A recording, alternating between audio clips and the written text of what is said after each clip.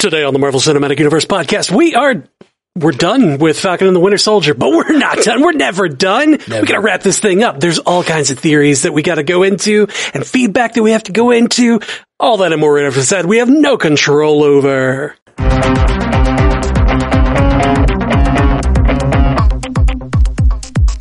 Welcome to the Marvel Cinematic Universe podcast. My name is Matthew Carroll.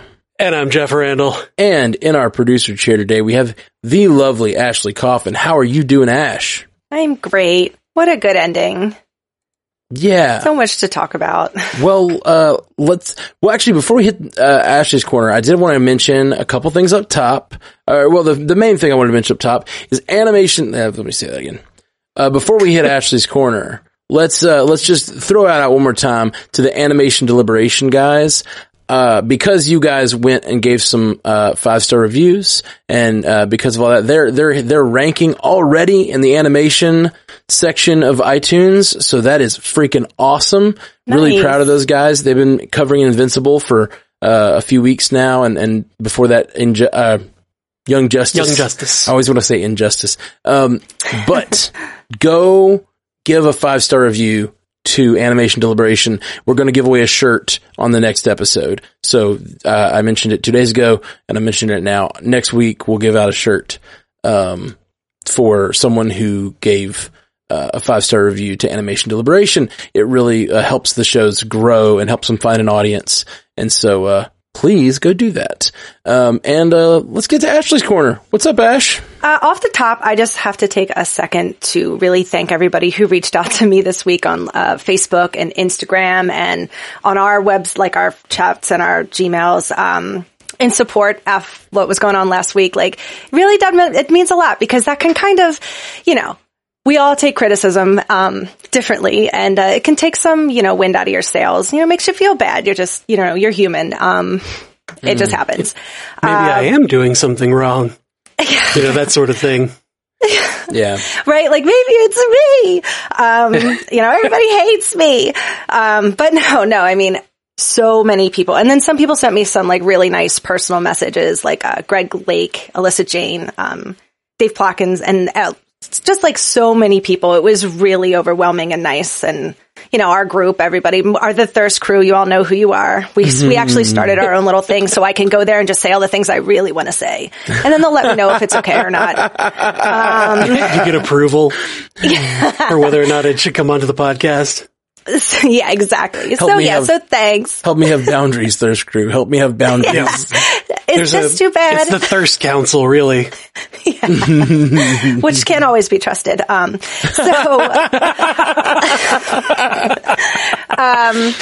that's it. I feel like I just won the Oscar for World's Trashiest Mouth. So, I'll shut up. The music's playing and let's move forward. No, I love it. We love you here on the podcast. And, we appreciate all the feedback, but negative feedback can definitely get to any of us. And we definitely I really do take the negatives too hard and take the positives too lightly sometimes. And so many people, every time we get those positive ones that are encouraging us in what we're doing, I really, really appreciate those things. Yeah. 'Cause, not that we disavow or disregard anyone's feedback, but it is nice to know that it's not, when someone says something negative, it's not a unit, that everyone's not united against you. It's just somebody's opinion. That's someone's opinion. It's not a universal truth. It's fine. That one asshole. Well, no. Not an asshole. Only one. It's one person's opinion. One. Sometimes a few people's opinion, and there's other people's opinions. And it's nice. Yeah. Give the feedback. Just remember, we're people, we're humans, we're getting it already. And I'm sure people heard it last time and wanted to set up and wanted to say their piece, but it's we got it. We know we're taking steps. We're paying attention to it now. And that's the last I want to hear about it. No. Just kidding. So what did you think of this finale? Oh my God. So I remember I always tell you guys that I don't really get emotional, but I do. And I found out what it is that makes me emotional. And it is a well done action sequence. I don't know if you guys have ever felt this before, but when Thor comes to Wakanda or, Cap picks up, it literally feels like someone flicked me in my nose. You know that feeling like you're going to cry? When your nose starts to get all wrinkled up, you're like, oh. that happened to me 3 times during this episode. And like I teared up, and it was definitely Sam saving the guy on the bridge from the helicopter, like when the wings went in the ground. Ugh, I did want it to be a nano suit so bad. I did. I wanted the whole thing. But I'm okay with it. It has enough little things. And of course, Bucky would make him a Red Wing. Of course, with little Red Wing babies. Booster babies. It was adorable. Booster babies. Kind of say I really enjoyed John Walker in this. Like, they finally made me enjoy him a lot. Oh, yeah? Yeah, I feel like I was Bucky and Sam at the end of that, where like I could pat him on my back and then walk away from him for a couple months. Yeah, you still don't like him, but he's... Yeah, like there was a little back patting. Yeah, he made the right choices. And now that he has superpowers, like, okay, you can play. Now that he got his black suit, it's kind of like, okay, all right, you can be U.S. agent. I just did not like you as Captain America. Yeah, but I mean, didn't it set you up for like how much you loved seeing Sam in it? I don't know if that had anything for anybody else, but it was just like, oh my God, you look fantastic. I remember you texted me whenever you were watching the episode. You were like, oh my God, he's beautiful. Yeah, I sent you a slew of thank you because Ken was away. Yeah, you did. You were like, I have to tell someone. So you're just like stream of consciousness texting at me, and I was just like, yeah. I was talking to my phone. I was like, oh my God. Oh my God. Send. Bucky doing his superhero thing, like ripping that door off. That did it for me too. I love him seeing like what life is like as like being a hero, having people thank him. Oh, I just love it. Yeah. I like John Walker's cosplay shield. It was cute. It worked actually for a little while. Bit. It did work. Like it didn't make it through the battle, but you know, he did his thing. He's just got to make a new one every battle. You know, people, we got some feedback, and I'm sure we'll hit it if we make it to it. But like somebody was talking about John Walker, like you were saying, you know, they're basically comparing him to other villains and being like, well, if you like this guy, why do you like this guy? I've seen it go around about Loki a lot. You know, like people like Loki, but we still know Loki's a bad guy. The thing is, like, the thing about John Walker, I think that like doesn't work is him in the Captain America suit. Like literally him killing that person on the steps. It's like, it's just sullied something we all believe in, you know? And I think that's why I feel so negatively about it. More so, like, I also think he deserves more justice for that, but like, I think that, a lot of it has to do with just like my feelings for Captain America and him picking up a symbol that I care for, you know, and then doing things I don't agree with it. Do you think it would have been better if he had been called U.S. agent at the time? Like, if he had already been going by the moniker U.S. agent, like, oh, that's not something Captain America would do, but U.S. agent, it makes complete sense. Yeah. 100%. I still would have felt like he is not Captain America. Like he's still like wearing a Captain America like outfit. I think the fact that he's been sort of demoted to U.S. agent makes me now feel better about it. But if at the time he'd been calling himself U.S. agent but dressing just like Captain America, I still would have been like, I don't like it. I don't like it. I don't like it one little bit. Things are about to get weird. Things are about to get weird. I loved I feel like she was talking to us, the audience, when she said that. What do you think that she is talking about when she says things are going to get weird? It's either going to be multiverse stuff or Skrull stuff. Right. Well, that's the two. If you recall, this was supposed to come out first. This was supposed to come out before WandaVision, and WandaVision we knew was going to be weird. And it was weird, but like maybe they were just talking about that, but also like the Skrull stuff is weird. The multiverse stuff is going to get real creepy. Have you guys seen I think it was fan art, but it could have also been like posters. I think it's fan art. It was posted in SP chat. Somebody posted some fan art. I think it's fan art. I haven't seen the official poster for Doctor Strange and the Multiverse of Madness. Oh. Somebody posted there were silhouettes of like Doctor Strange and what looked like some of the other heroes in the background, but like multiverse versions. And it was real creepy. Oh, I hope so. I cannot wait for this horror movie. I can't wait. Every time Bucky would see Sam do something and smile, that melted my little ice heart. I loved it. I loved that Bucky knew to use the phone that was handed them to track them, because it's like, hey, idiots, great app, you morons. Yeah. Having super old man Bucky like figure out how to use the app on a phone was pretty great. Speaking of phones, what's her face? Valentina was using an iPhone. So what do we think about that? Oh, interesting. Yeah. Has Disney got an Apple to break their rules? Or is she not really totally bad? Right. It could be. Power broker could be like, you keep believing that Sharon is not the power broker. No, I never did not believe that. I didn't believe it.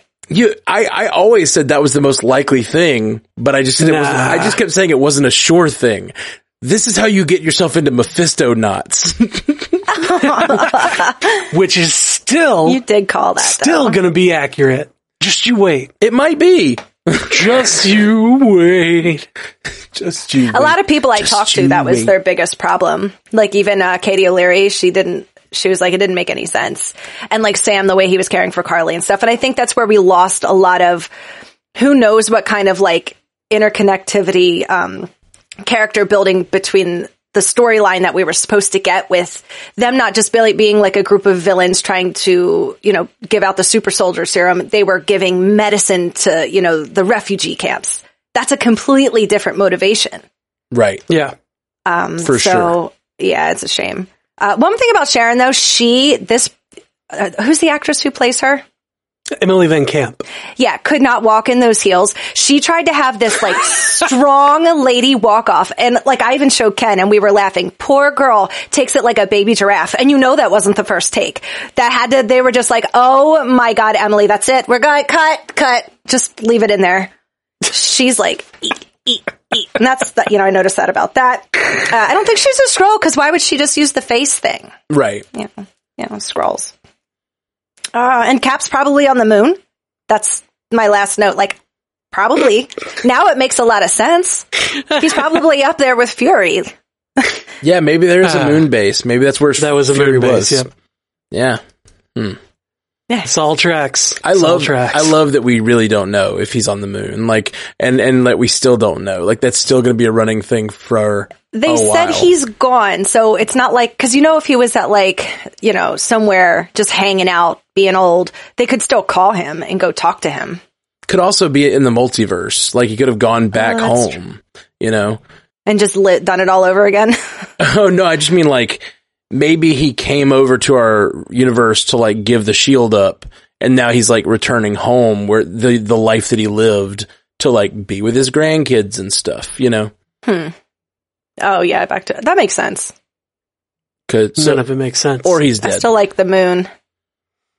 Yeah, I like the moon too. One thing they need to stop doing, they're like that beautiful scene at the end, like when he took him to the museum. Every time they show a picture of Steve Rogers, though, I'm like, oh, I miss you. I just miss you. Because I was like, yeah, Sam's Captain America. And then they show a picture. I'm like, but he's a Captain America. I know. They need to just stop showing his picture and I'll be fine. Yeah.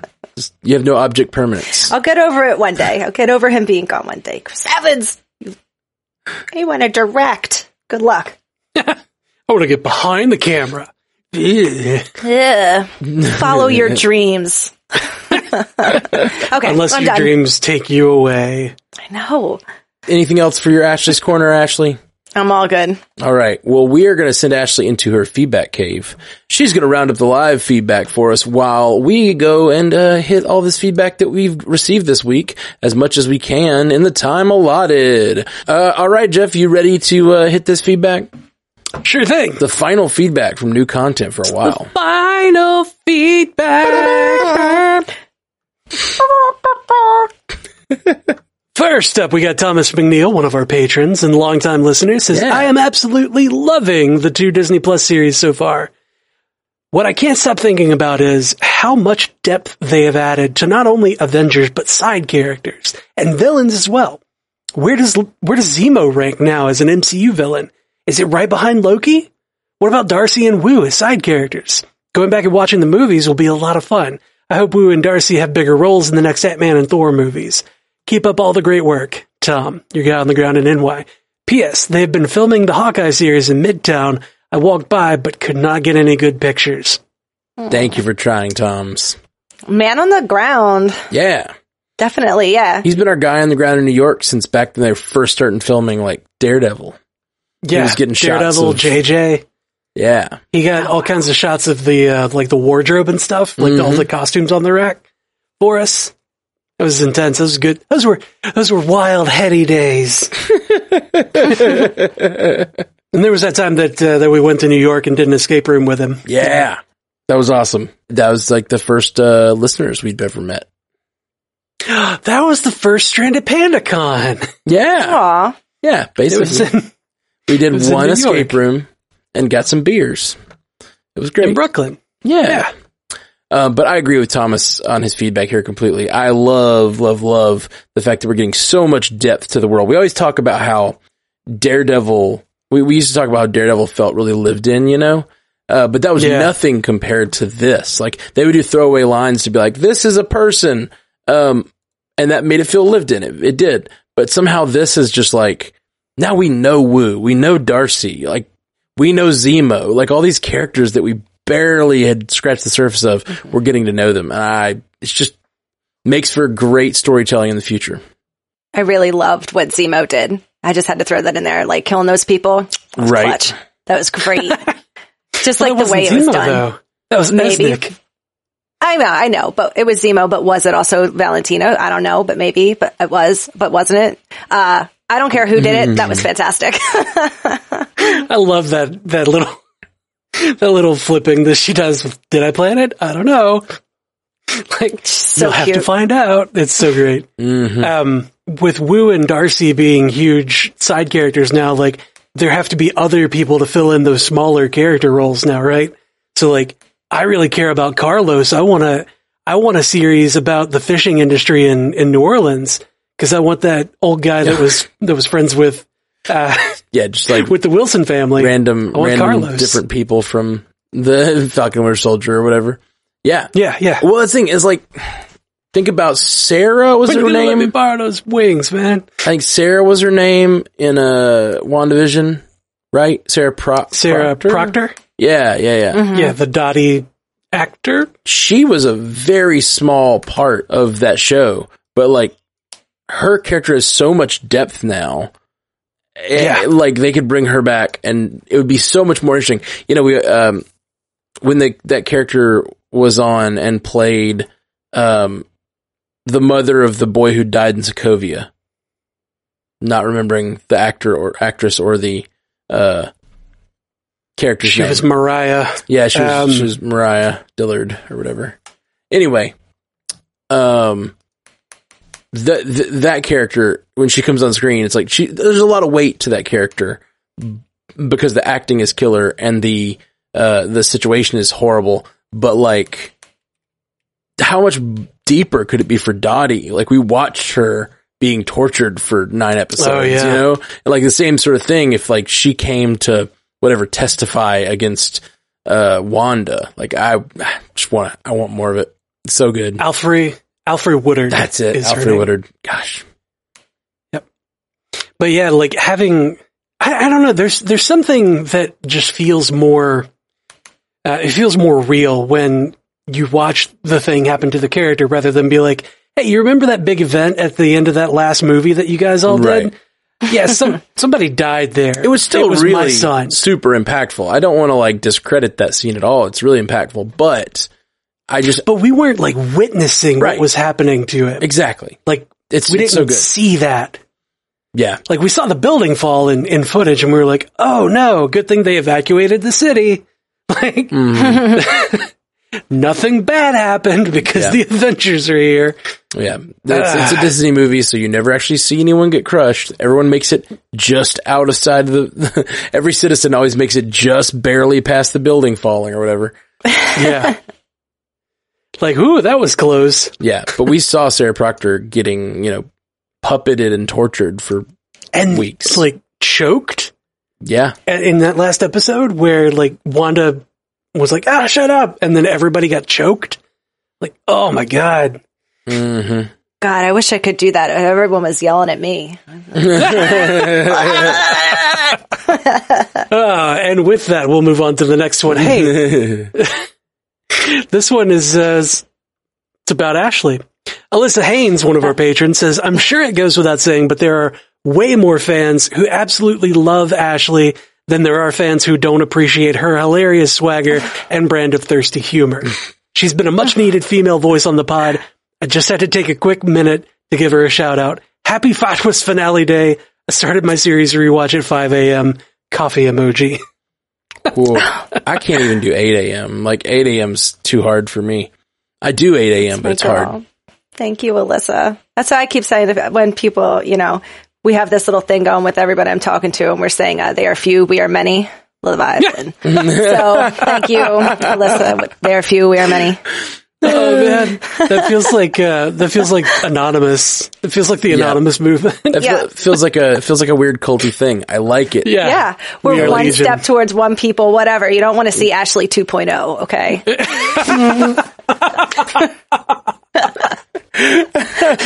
Oh wow. Let her thirst. You don't want to see Ashley 2.0.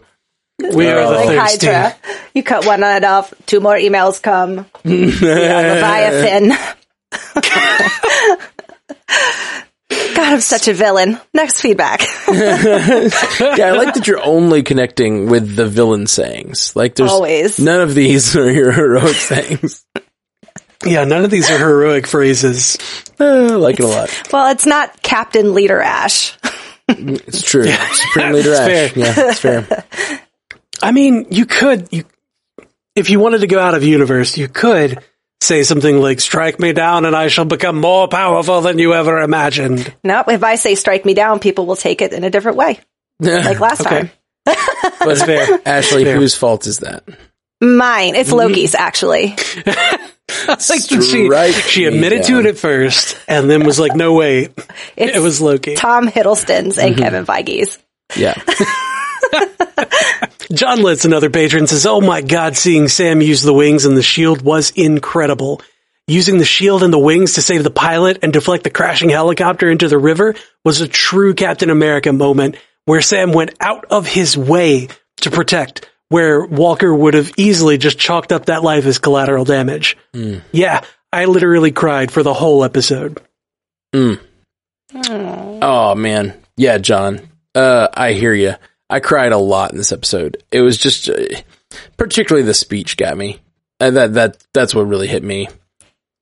But he did it really well and naturally. Like, those speeches can sound so pretentious, even coming from like really good actors in scenes like that. It can feel forced, and I think Mackie nailed it. It was very natural. Yeah, I agree. Could have felt really preachy, and I'm sure some people thought it was.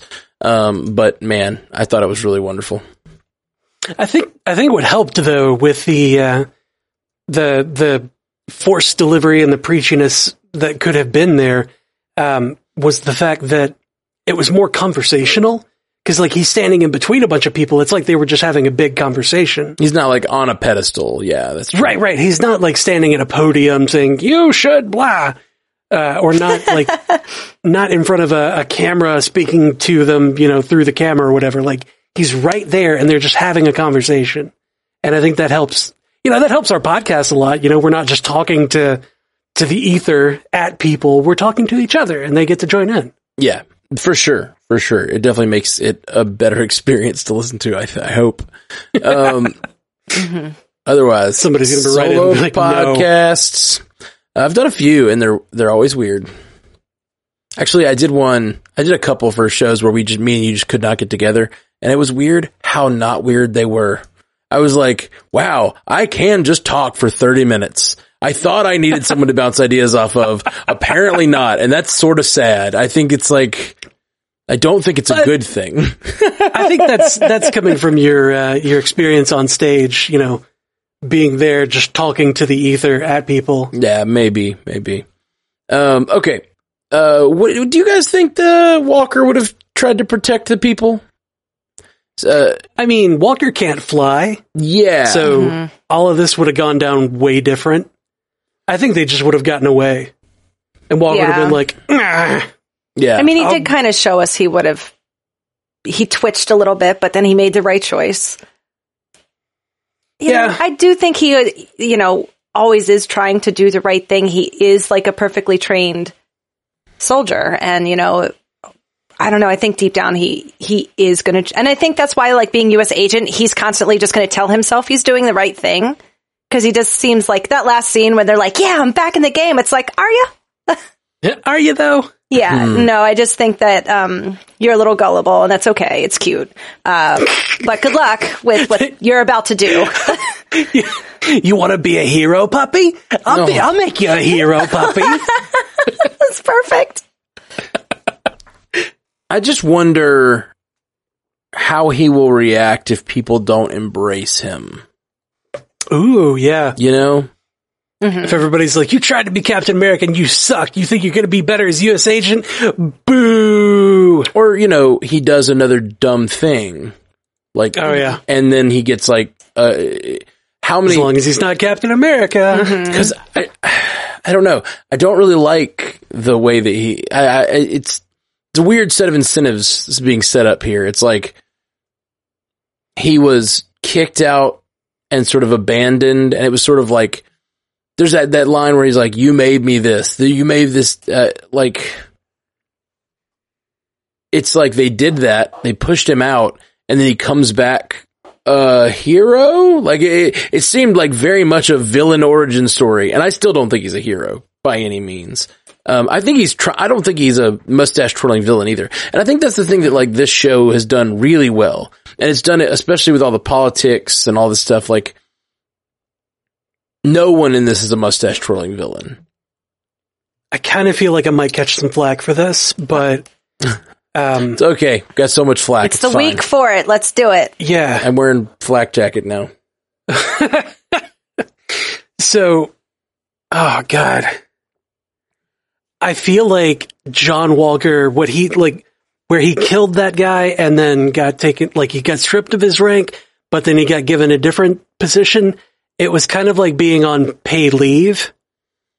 Right. And sort of like what happens to a lot of police officers that kill somebody. Yeah. I think that I don't think you're wrong there at all. I think a lot of the and I hate it. A lot of that scene so much. Was directly about police brutality, and I mean, I think they might. I don't know what part of that was rewritten.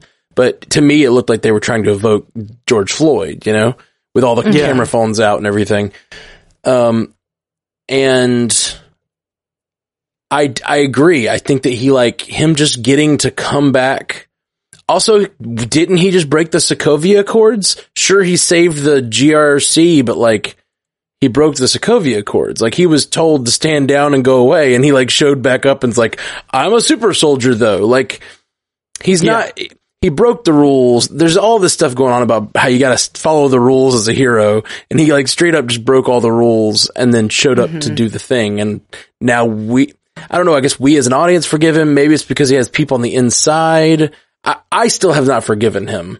No, I don't forgive him at all. And there's a lot of people, I mean, we'll get to it. There's more feedback about that. Like, but I think the thing is, he's not a mustache twirler. I don't think he's evil. I just think he's a human, and I think very, very few humans are pure evil. Like, they're just acting on a set of incentives and a set of, you know, priorities. And I don't think his are good. Hashtag priorities. Well, it's like he said, like, did heroic things when they were, in the army, but it wasn't like by the book.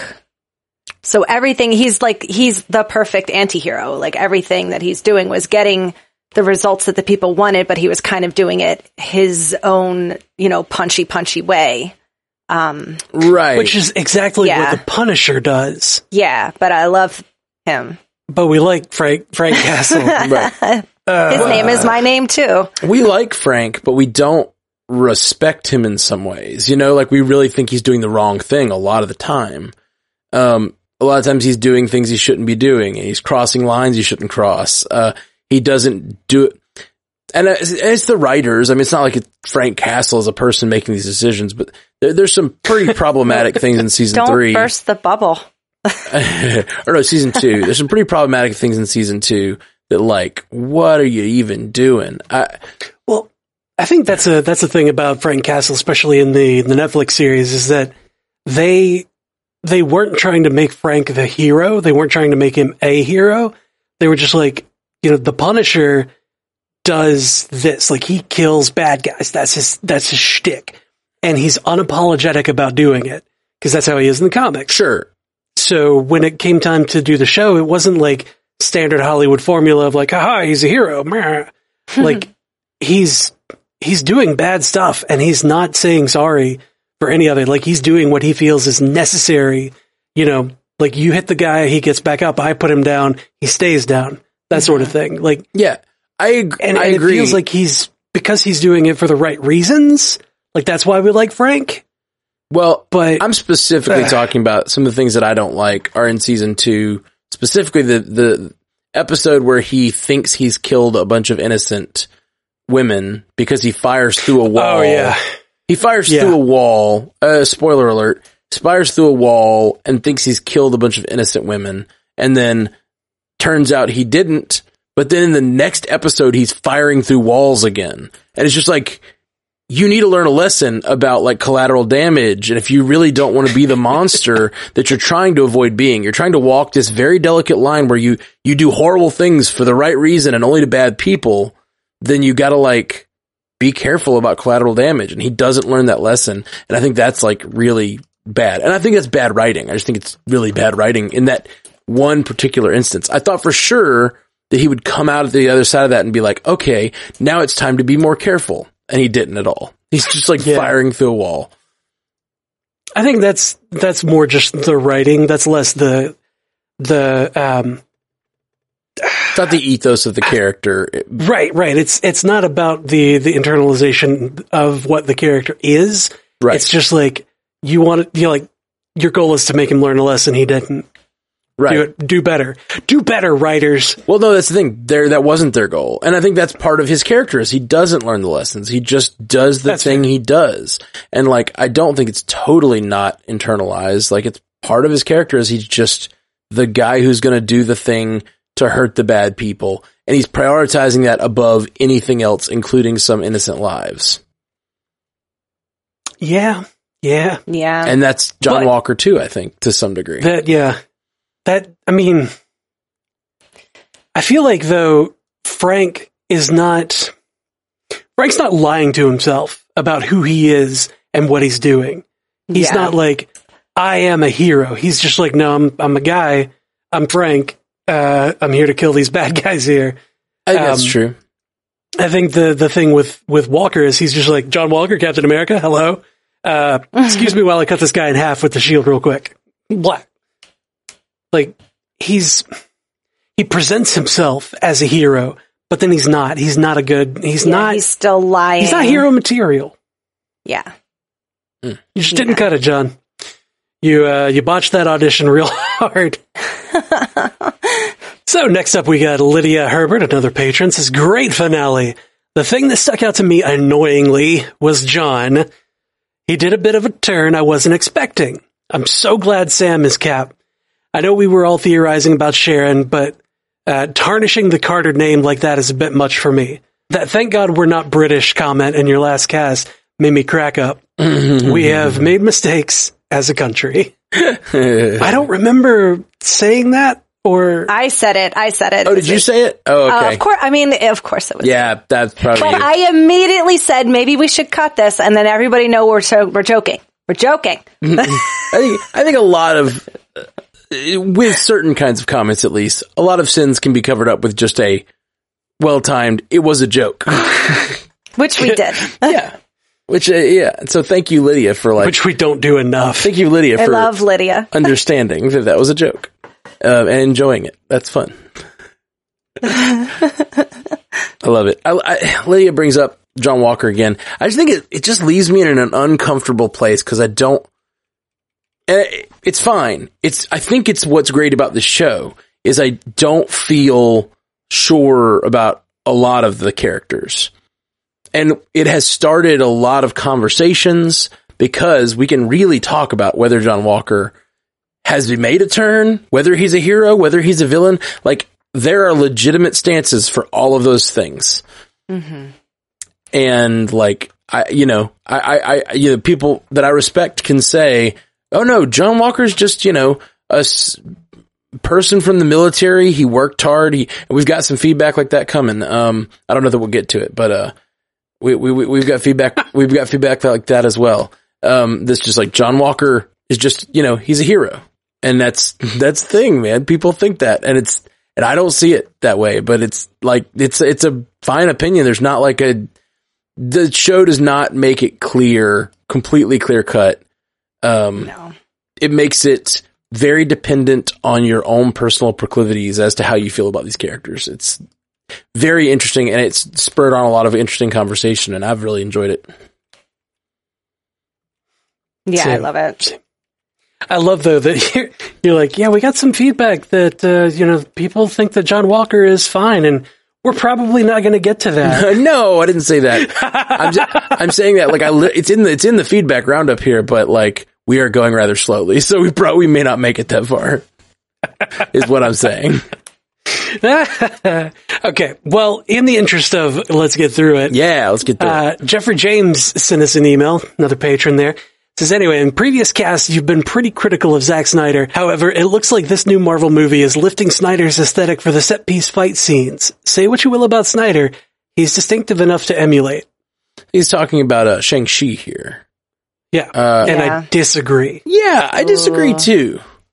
But I'd like him to expound on what he means, because I think, like, the only thing that I can see that feels Zack Snydery at all is they use cameras. No, some of the it is a film. One of the set piece that he's talking about, I think what he's talking about, please correct me, is that set piece of the big battle sequence with the dragons and all of that. Like, that kind of looks a little like some of the big fight scenes in Justice League. Okay. I can see a correlation between those scenes, but I don't think it has anything to do with this filmmaking of Zack Snyder. It's just sort of like, to me, it's setting and, like, sort of maybe some of the art design a little bit, like, in some of those scenes in the Zack Snyder film where there's the big epic fights, but, like, I don't know, that to me that just looks like a big epic fight. It looks like Lord of the Rings. It looks like they're both pulling from the same sources. It doesn't look like, to me, that they're pulling from Zack Snyder. But I'd love to hear what you mean, because Jeffrey James makes some art, some film type stuff, and, like, I'd like to know what he means, because I think I may just not understand what he's saying. Yeah, and he's usually got solid, valid points, but saying the aesthetic of Zack Snyder, like, the first thing I think of is, like, the muted colors, the washed out palette. Everything is kind of dull as far as everything's in slow-mo. Yeah, and everything's in slow-mo. Yeah. But, like, the slow-mo is not the aesthetic, in my opinion. That's the cinematography choice. I'm thinking, like, the color palette that he uses is very, like, very muted and subdued and not very bright. And I didn't really see that other than, like, maybe the scene where Shang-Chi's in the fighting ring with all the chains around him. Right. The one where we're saying that there's obviously Captain America's shield on poster in the background. Yeah. Obviously. Yeah, there's Haley took it right out of my mouth. That was Haley Hobbs. No hey-hey-heys! No Amazon cries. It was excessive. In Wonder Woman, in the new Justice League, every time Wonder Woman steps on the screen, there's like a Amazon vocalization that happens to explain to Jeff, because he's seen the movie. Thank you. Oh, you didn't see it? No. He's multiple movies behind. Oh yeah. It's comical, Jeff. It's not like the first hour you're like, is he gonna, like, the first time it happens, you're like, badass, this is awesome. And then, like, 25 minutes in, you're like, is it really going to be every time you move the camera and shoot to her? And then by hour 4, you're like, you did it the whole time. You need to, please stop. It's a joke at this point. Yeah. It's like they needed a different Wonder Woman theme that wasn't because that one's just too epic. You don't want to overuse it. So they just like use this one that's just like, it sounded like the beginning of Xena. Yeah. And they do it like, oh, wow. They do it so often that sometimes it happens multiple times per fight. And that's what cracked me up. Like, it'll be her, ha ha ha, flash back to her, ha ha ha. And you're like, please stop. Stop. A little too many. Yeah. Yep. It was taking away from how badass her scenes were. Anyway. I disagree with you, Jeff, about the slow-mo not being aesthetic. Like that is part of the aesthetic of his things. Like everything is aesthetic. Like, but like, I just don't know. So I don't know what Jeffrey means when he's saying the aesthetic. You know what I mean? Like he might, because I don't think it's dark and gritty. I don't think it's muted colors. I don't think there's tons of slow-mo. There might be there's a little, no, there's not even really slow-mo, is there? Cause like when he's fighting Shang-Chi, okay, when he's fighting that knife pull out of the air isn't even slow-mo, I don't think, is it? It's the one that's in the temple when like he's fighting somebody in the temple. True. That's true. That is one slow-mo scene. So like he slowly jumps over him. There's some similarities there, but I would say that scene's more similar to The Matrix when Morpheus jumps toward Neo in a very similar way. You know, I don't know. Mm-hmm. To me, I don't see it, but I'd happily read another feedback next week from Jeffrey James saying what he means and why we're wrong. So we'll wait for that one, but until such time, let's go with Joshua Valenciano's message, also a patron. Hey guys, happy to hear the podcast talking about new Marvel content and everybody getting to express their opinions and views on a wide range of topics. I, for one, have disagreed vehemently on y'all's views on John Walker. Overall. And your assessment on his character. I agree that his execution with Cap's shield is jarring, questionable, and can be seen as a villain turn. He's not Cap and should not have the shield. However, calling him a villain, thinking he's evil, hating him, and disregarding his views is a huge stretch. I'm currently rewatching Endgame and thinking, if y'all disliked Walker so much, how do y'all feel about Ronan, aka Hawkeye, killing all those Yakuza gang members? Does that mean y'all hate Hawkeye and his character arc in the MCU? What about the Punisher and his killing of those who murdered his family?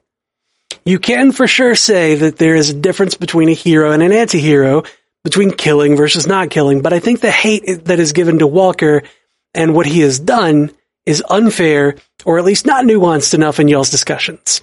I love y'all guys and respect y'all's opinion, but what I don't like is y'all thinking those who disagree are wrong, or that Walker's actions or point of view should be written off as amoral arguments. He certainly has issues and is unhinged, but you cannot say that these things write him off as being a villain. There's plenty of gray to go around with this topic on killing versus murder, saving versus killing when it comes to situations of stopping the villain first, and versus saving the people they are endangering first, etc.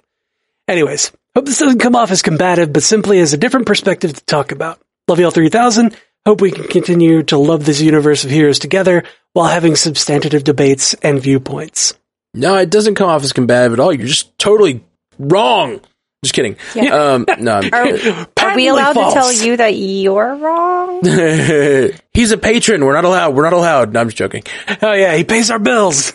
I agree with him on some of that. I don't think he's a villain. I said that as a joke. I feel like it came off because then we started to say how we agree with him. I feel like now it sounded like we were actually agreeing because he's a patron. I just look how scared we are. No, I'm not scared at all. No, I'm saying I'm not scared. That's the point. It's like we sounded scared. I don't want us to sound that way. It sounded like we actually changed what we were saying because like he's a patron and I wanted to make sure that was the joke. It was a joke. Anyway.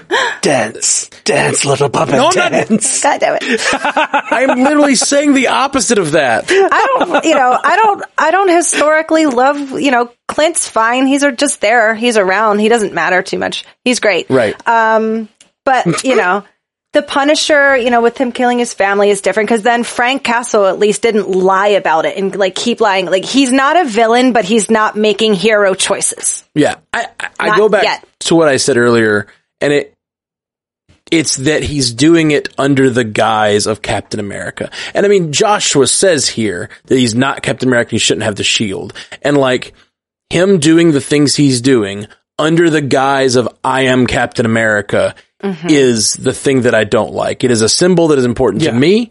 And like, not only also as Americans, like he's going into the streets of another country and like using the blunt instrument of his like of force and killing a person in the square. Like that is, that is not okay. You know what I mean? Like he's representing Steve, but he's also representing America in this particular case. And he's going to be doing that as U.S. agent too. And like, he's going to be making decisions in the field that are not going to line up with what all Americans would want him to do.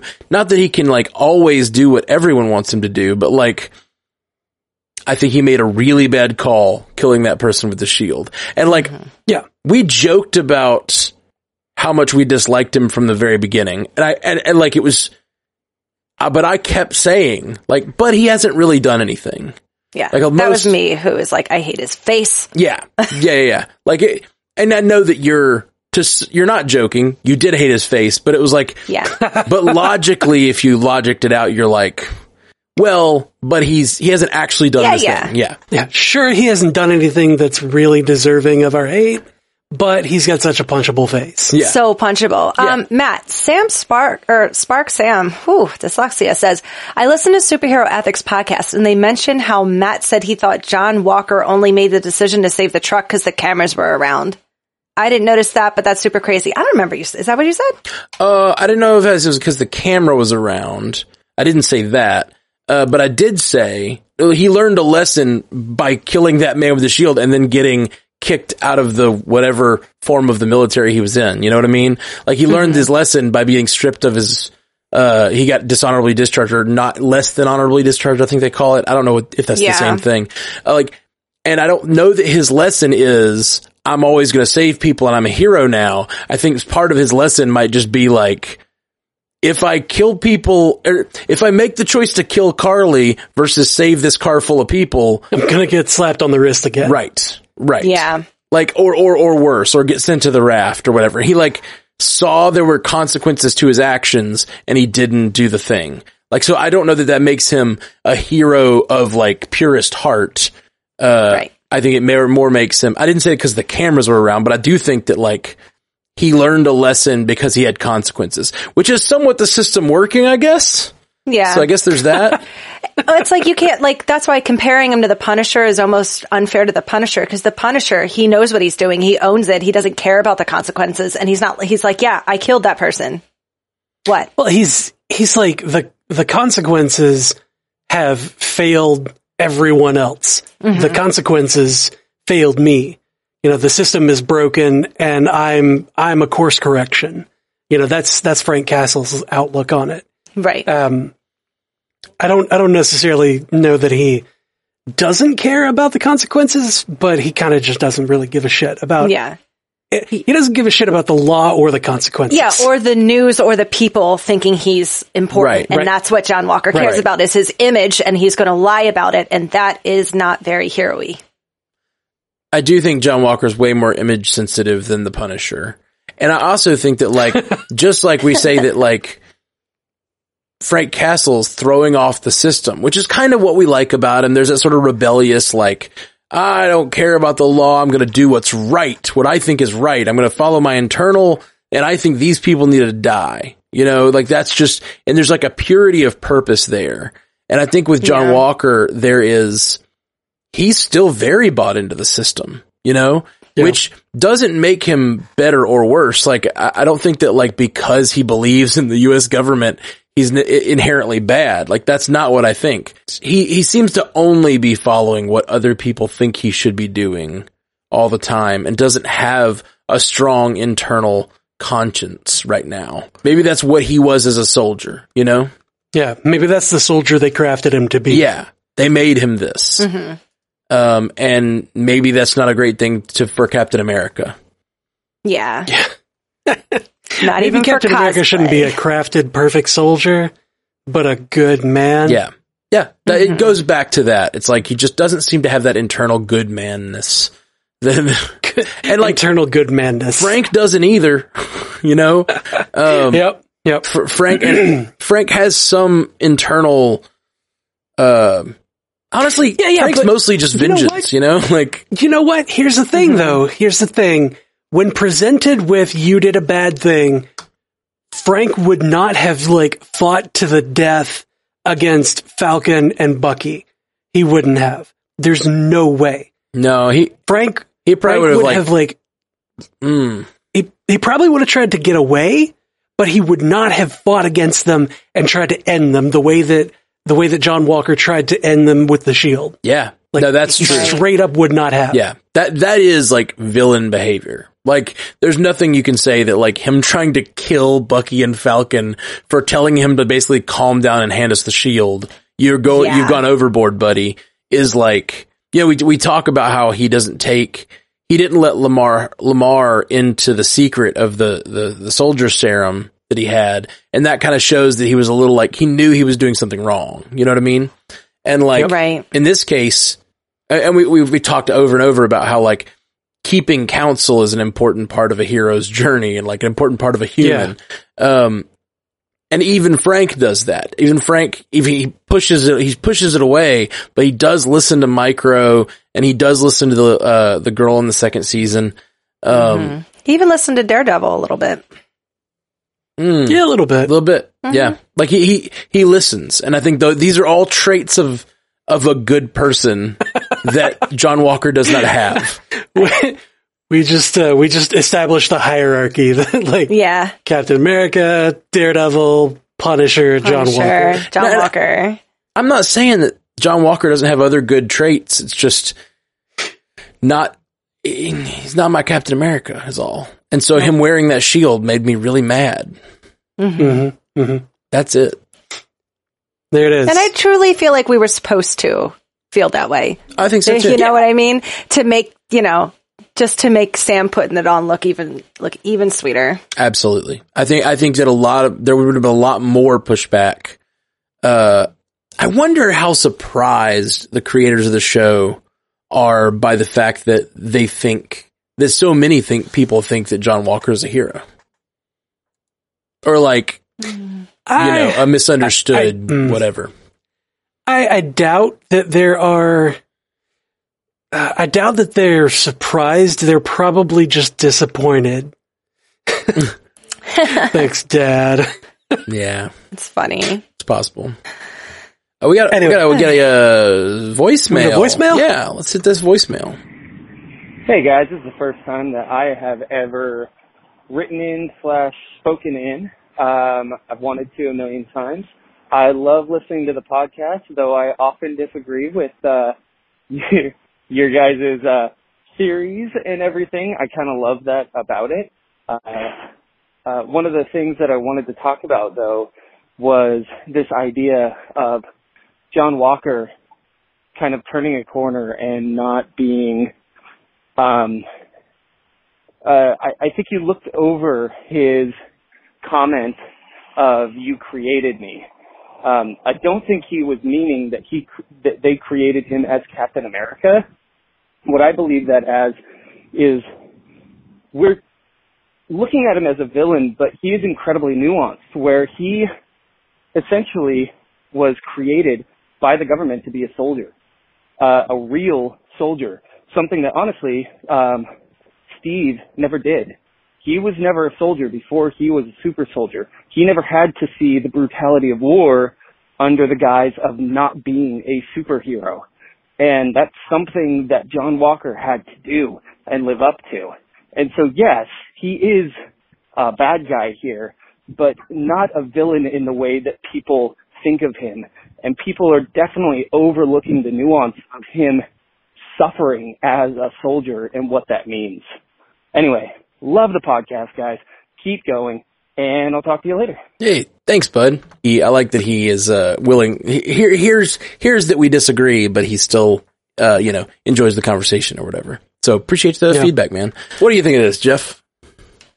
I mean, I don't disagree that there's a lot of nuance to it, and I definitely agree that when he says "you made me," it wasn't saying "you made me into Captain America." It's "you made me into this kind of soldier." Mm-hmm. I completely agree. Yeah, I don't think actually disagree with the caller at all. I think that he's leaning villainy more than hero right now to me, but I don't think it's like a black and white issue. I don't think there's any black and white villains or heroes in any of the story. Like there's not one. Maybe well, except for Sam. Sam's a hero, and Sam I don't see as having done anything to make that questionable. Probably Bucky too, but Bucky has his history he's dealing with. Bucky has his past. Yeah, and Bucky like is still working through trying to do the right thing by Yori. He still has path to walk. It feels like Sam is mostly sure of who he is, and I don't think he's done anything in this story to put him on that in any kind of dark spectrum or whatever. We do need more Bucky story, because I will say this series, like, even though it was Falcon and the Winter Soldier, really, like, it felt like it was Sam's show, and it was about Sam becoming Captain America, and it seemed like Bucky was like the coast, second to that a little bit. He's playing second fiddle. Especially like the Yuri stuff, that went so quick. And it just blew right over it. But it was good. Like by the end, I was happy to see him smiling and looking like he was more when we met him in the first Avenger and stuff. But I want to see more of his story, because suddenly his whole book's crossed off and we didn't see any of it. And we hardly got to see the conversation with him and Yuri. Yeah, we really need that My Name is Bucky series. Was his whole book crossed off? Yeah, every one of those things were. I saw the book, but I guess I didn't catch that it was all crossed off. And it just reminded me of how Sam had told him, like, that book's not going to make you who you are. So I liked that he gave the book to the Doctor. Like, he did what he needed to do. He read Steve's stuff. He crossed off all his people. Now it's just time to start doing your own thing. Yeah. Interesting. See, I didn't see that. And the Yori thing felt about right to me. But the entirety of his amends and crossing off the entire book, that does feel really, really fast. Yeah. Yeah, I don't know. Like, I feel like we need the My Name is Bucky series just to, for sure, for the joke that it is. But then again, like, that's a long time to spend on just like, okay, yes, he's making amends, They're like, I mean, kinda, like, that's all that, like, the Hulk series was in the 70s, was just a week after week. Like, you just make each one its own story and its own complicated thing, and you could have a great story there. I mean, literally, that's My Name is Earl, which is a great show. Yeah. It's been done, Matt. They can't do it. I mean, calling it My Name is Bucky is the joke, but like, having a character that's, it's Arrow too. It's like having a book of people to like work your way down. Like, it's the same thing.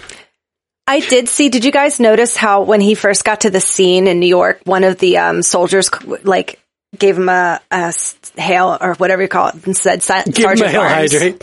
I cannot think of anything else. A salute. Jesus Christ. He gave him a salute and said, Hail Hydrate. No, he didn't. God damn it. I'm so tired. And it said Sergeant Barnes. He gave him deference. Yeah. He said Sergeant Barnes and like let him through. And like at that moment, I was like, he's still a sergeant? Like, is he still? That just means they've been to the Smithsonian. I guess. Right. Well, I don't think he's been officially in the military since then, right? Right. So, makes sense that he'd still be the same rank that he was when he fell in the ice. Yeah. I like it. Continuity. But like, do you not get discharged for being the Winter Soldier? Well, but then he got pardoned. He got pardoned and came back. Saving the world and stuff. Okay. I want to see him move forward. I like the name Winter Soldier. Like White Wolf, it's cute. It's got a good ring to it. But I really like Winter Soldier is a very powerful name. And I want him to like take it back. Like, don't let them take that from you. Taking it back. Yeah. Taking it back. In Wakanda, he's the White Wolf. Yeah. I like that he has complicated history with lots of names. I just think it's fun. Yeah. James. He's James. He's Bucky.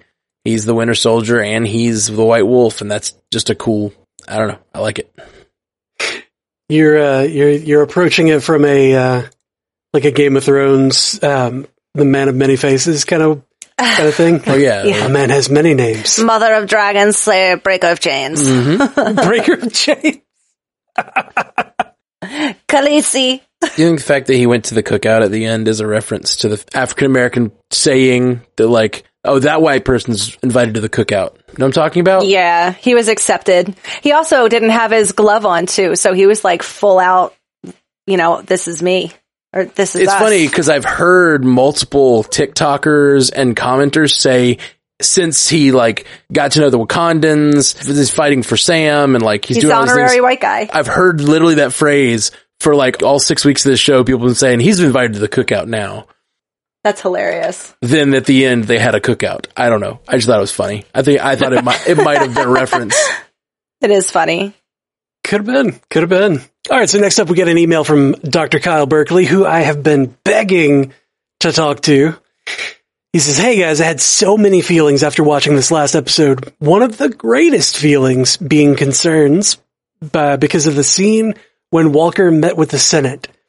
I've been a social worker / mental health therapist since 2003, and for 6 years I worked with veterans that lived at a shelter, and many of them enlisted or were drafted into the military at 18 years old. The military was all they knew, which included but not limited to following orders, providing a home, providing a job, and for those that stayed on the base, providing a meal. After 20 to 30 years in the armed forces, those people became civilians and have to function in the regular world and have to make independent decisions. For someone that never gained the skills of paying a mortgage, being in a steady relationship, dealing with PTSD, trauma from deployment, or anything we take for granted, they found themselves in my office. The military did build and create those problems, as Walker stated. The government also publicly took away Walker's benefits and pension, which is something that did happen to many of the clients I met with while working with the veterans.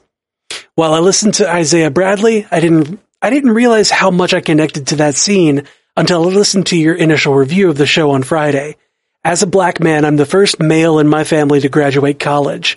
I'm the first person in my family to obtain my PhD. My father was from the segregated South, endured the civil rights era, and was drafted into the army to later fight in Korea for 3 years at a time where he was being scouted by the New York Yankees. That, on top of the countless racist events, placed a bad taste in his mouth because of America. So when I told him I was running for public office in 2014, he freaked out and thought it was a horrible idea. Even after I won my first term, he was terminally ill during my re-election. He was proud, but he was very nervous. I never realized how high he held education because his high school was burned down by the KKK the week before he was supposed to graduate. So when he watched me graduate, each time there were tears of accomplishments and fulfillment on his face. I don't mean to ramble, but this episode really resonated on multiple levels. I love you guys 3000, and I'm still down to do the Did Society Fail Them show. Kyle S. Berkeley, LMSW, PhD. Dude, I love your feedback, Kyle. Yeah, that was wonderful feedback. And I love that you were able to connect with the show on that deep level, and the way that Isaiah, the eyes that Isaiah see Sam through. You've felt that. That's tough. That's tough. And also, I'm glad to hear this show spoke to that. That's a really cool thing. Yeah. And let's do it. Did the Society Fail Them show? That sounds great. That sounds amazing. Yeah, we're about to have 6 weeks off, so let's be perfect. We're gonna be doing some. We're gonna be doing a lot of commissions, and what perfect timing! Yeah, seriously. Yeah, Kyle, we'll reach out to you on Gmail. Yeah, for real. Come on, we'll do it. It'll be great. Because the Wanda. It would even be interesting. It would be a very different show, but though it did Society Fail Them's thing, talking about Loki, would be a little weird because it's not our society. Be like the Asgardians. Yeah, did the Asgardians fail Loki? No. Yeah. No. Yeah. No. Yeah. Yeah. No. No. Yeah. No. Yes, but keep it in your head. That was good, Matt. That was clever. So, we'll start workshopping that. In the meantime, let's talk about what Derek Jennings has to say. Hello, Matthew. My name is Derek Jennings. I've been listening to your podcast for a couple of months now. I'm 51 years old and I collected Marvel Comics in the 80s up until I was 17. I watched all the movies. However, I wanted to get more information about the TV shows because I know there's a lot of things I've missed over the decades while being out of the Marvel scene. Your podcast was perfect for that, and I thank all of you guys for that. Great information, and the extra things that just went over my head while watching the shows, you guys filled in for me. I listen to a number of different podcasts on different subjects, but hardly ever give any feedback just because I find myself so busy. This might be sort of late, but I wanted to give my specific feedback on the subject of race and civil rights that you guys started with episode 2. I'm an African American, and I grew up in Detroit, but I was born down in Tennessee. I just want to say that I appreciate the conversation you guys have been having and not shying away. It's been my experience that the people who say they just want an escape and not talk about politics or anything like that are the same people that just do not want to have those discussions in the first place in any setting. Like you guys said so well, Marvel Comics have almost always touched on these subjects, and those who don't know this have not been paying attention. I appreciate what Stan Lee did over the years when it comes to these things. Anyway, in my humble opinion, I feel you guys have struck a good balance. Please keep it up. I listen to you guys on Stitcher, and unfortunately, I do not think Stitcher allows you to give review ratings. If they do, please let me know how I can do this. I use Android, so I don't give reviews or listen on iTunes. Next time I'll write an email, I promise it'll be shorter and have a little more, and be a little more upbeat. Like comic books and music, I love you guys 3000. Look forward to listening to you more in the future. Hey, upbeat. Yeah, as much negative as we've seen, especially, there are literally a few things that you say here, Derek, thank you for writing, that like are the opposite of things people said in 1 and 2 star reviews that we got this week. So thank you for letting us know. That means a lot, because we're trying to talk about this in a way that is, honest and how we feel, but also like inclusive, and, really appreciate that you appreciate it. So thank you so much.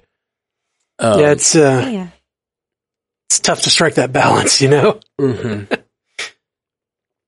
Cause sometimes we're too honest. Yeah, sometimes I yell at people. Anyway. No. But thank you, Derek. Thank you. Thank you, Derek. You don't have to be upbeat when you write in, just be real, man. Truth. Tell me how you feel. Truth. But I honestly thought that he said that at the end, I'll be trying to be more upbeat. And I was like, that was upbeat to me. I thought that was, like I know it was on a serious topic, but like it was a positive one. We've got some downbeat things lately. Yeah. That like, I felt nothing down in any of that statement.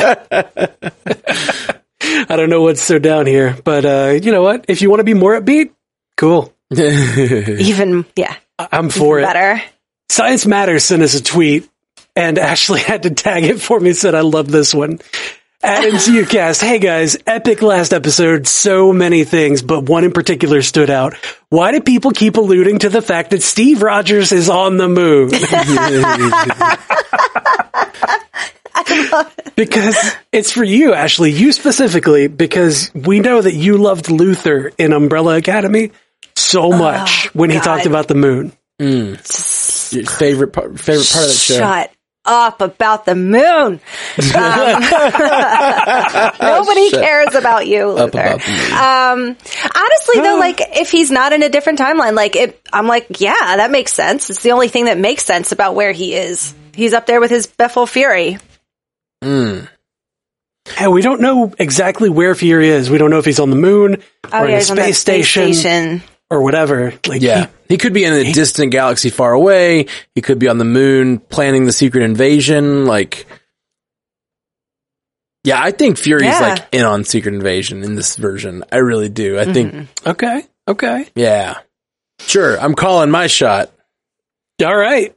I'll put it on the board once I clear out the programming stuff. All the nerd stuff that's over there. Your other stuff's like, I would keep nerd stuff on one side and then our podcast stuff on the other side. Doesn't it flip around? I tried to, but I've got so much nerd stuff, it's on both sides now. Yeah. Flannel and Teacup says the moon is a comic book reference. Does Cap get sent to the moon? Oh, I don't know. I don't remember. Tell us about it. I remember in the game, Marvel Avengers game, he was in a space station. So not the moon. I was going to say the same thing. Yeah, they do something similar in in the Avengers game, but I don't know. I think it's just a joke for the show, but I think it'll be really funny if it turns out to be true. You know? Did that start in Spider-Man Far From Home? That was where we see the Fury. Jokes. Yes. Okay, I thought the jokes about Cap being on the moon started. Oh no! That was episode 1 of this series. Yeah, that was just this show. That's it. When Torres was like, "I hear that he's on the moon." Yeah, I think it's supposed to feel like a joke, and then depending on what they want to do with Captain America going forward, like I totally think Steve Rogers could be on the moon. Me too. Hey Steve, do you want to go to the moon? No. Don't think I will.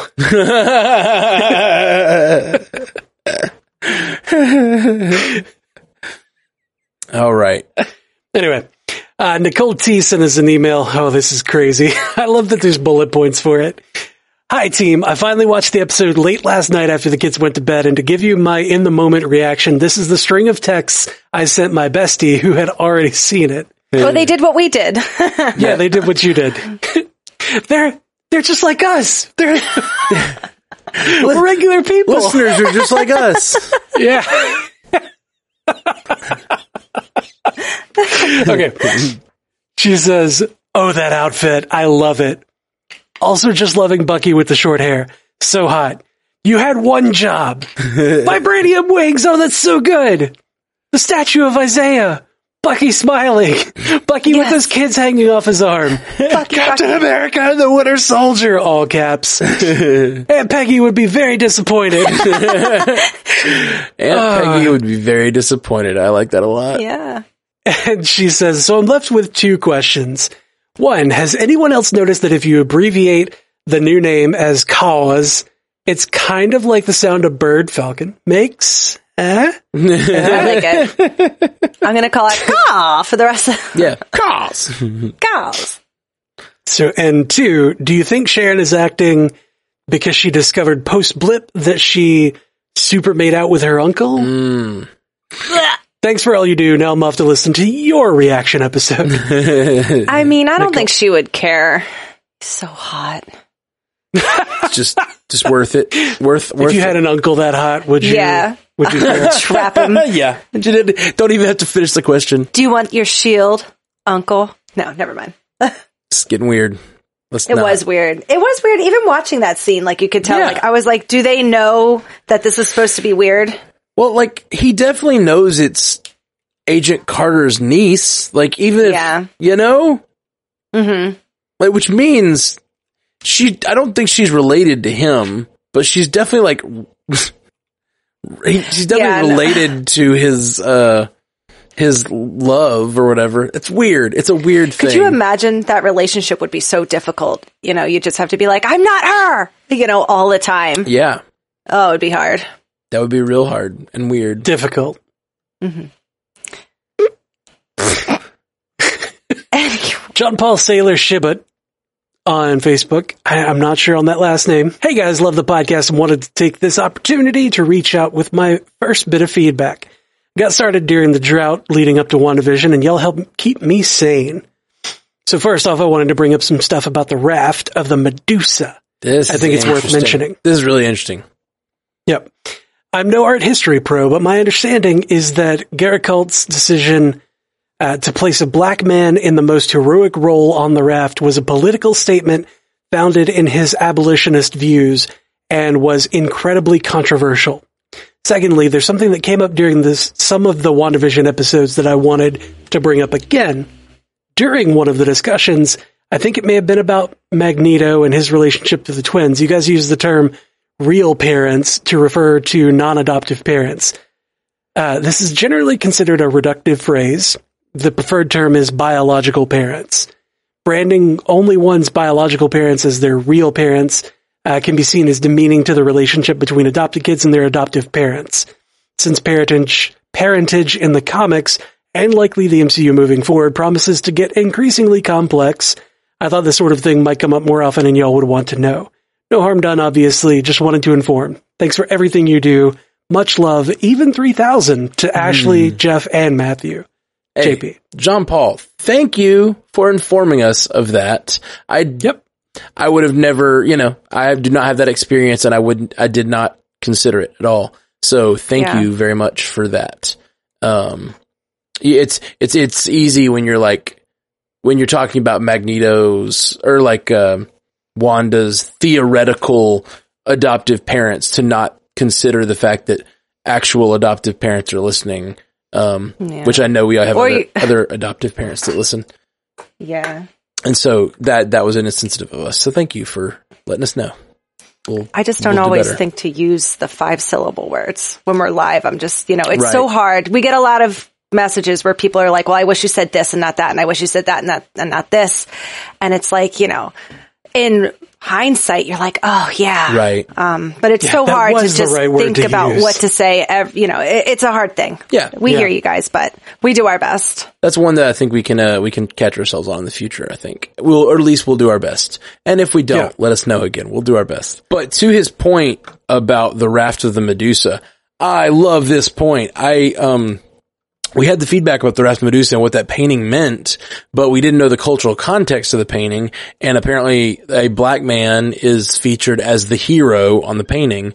And that was a very controversial thing at the time. So people who think this show is not about race, there's just another piece of that puzzle, Yeah. Yeah. I remember when we were first talking about the Raft of the Medusa, we were like, oh yeah, it's just people will do anything to survive and blah, blah, blah, completely overlooking the political aspect of it, or the race debate that has been ongoing for, forever. I didn't get a good look at the painting if I'm being honest. I listened to your reading of it and I was like, okay, cool.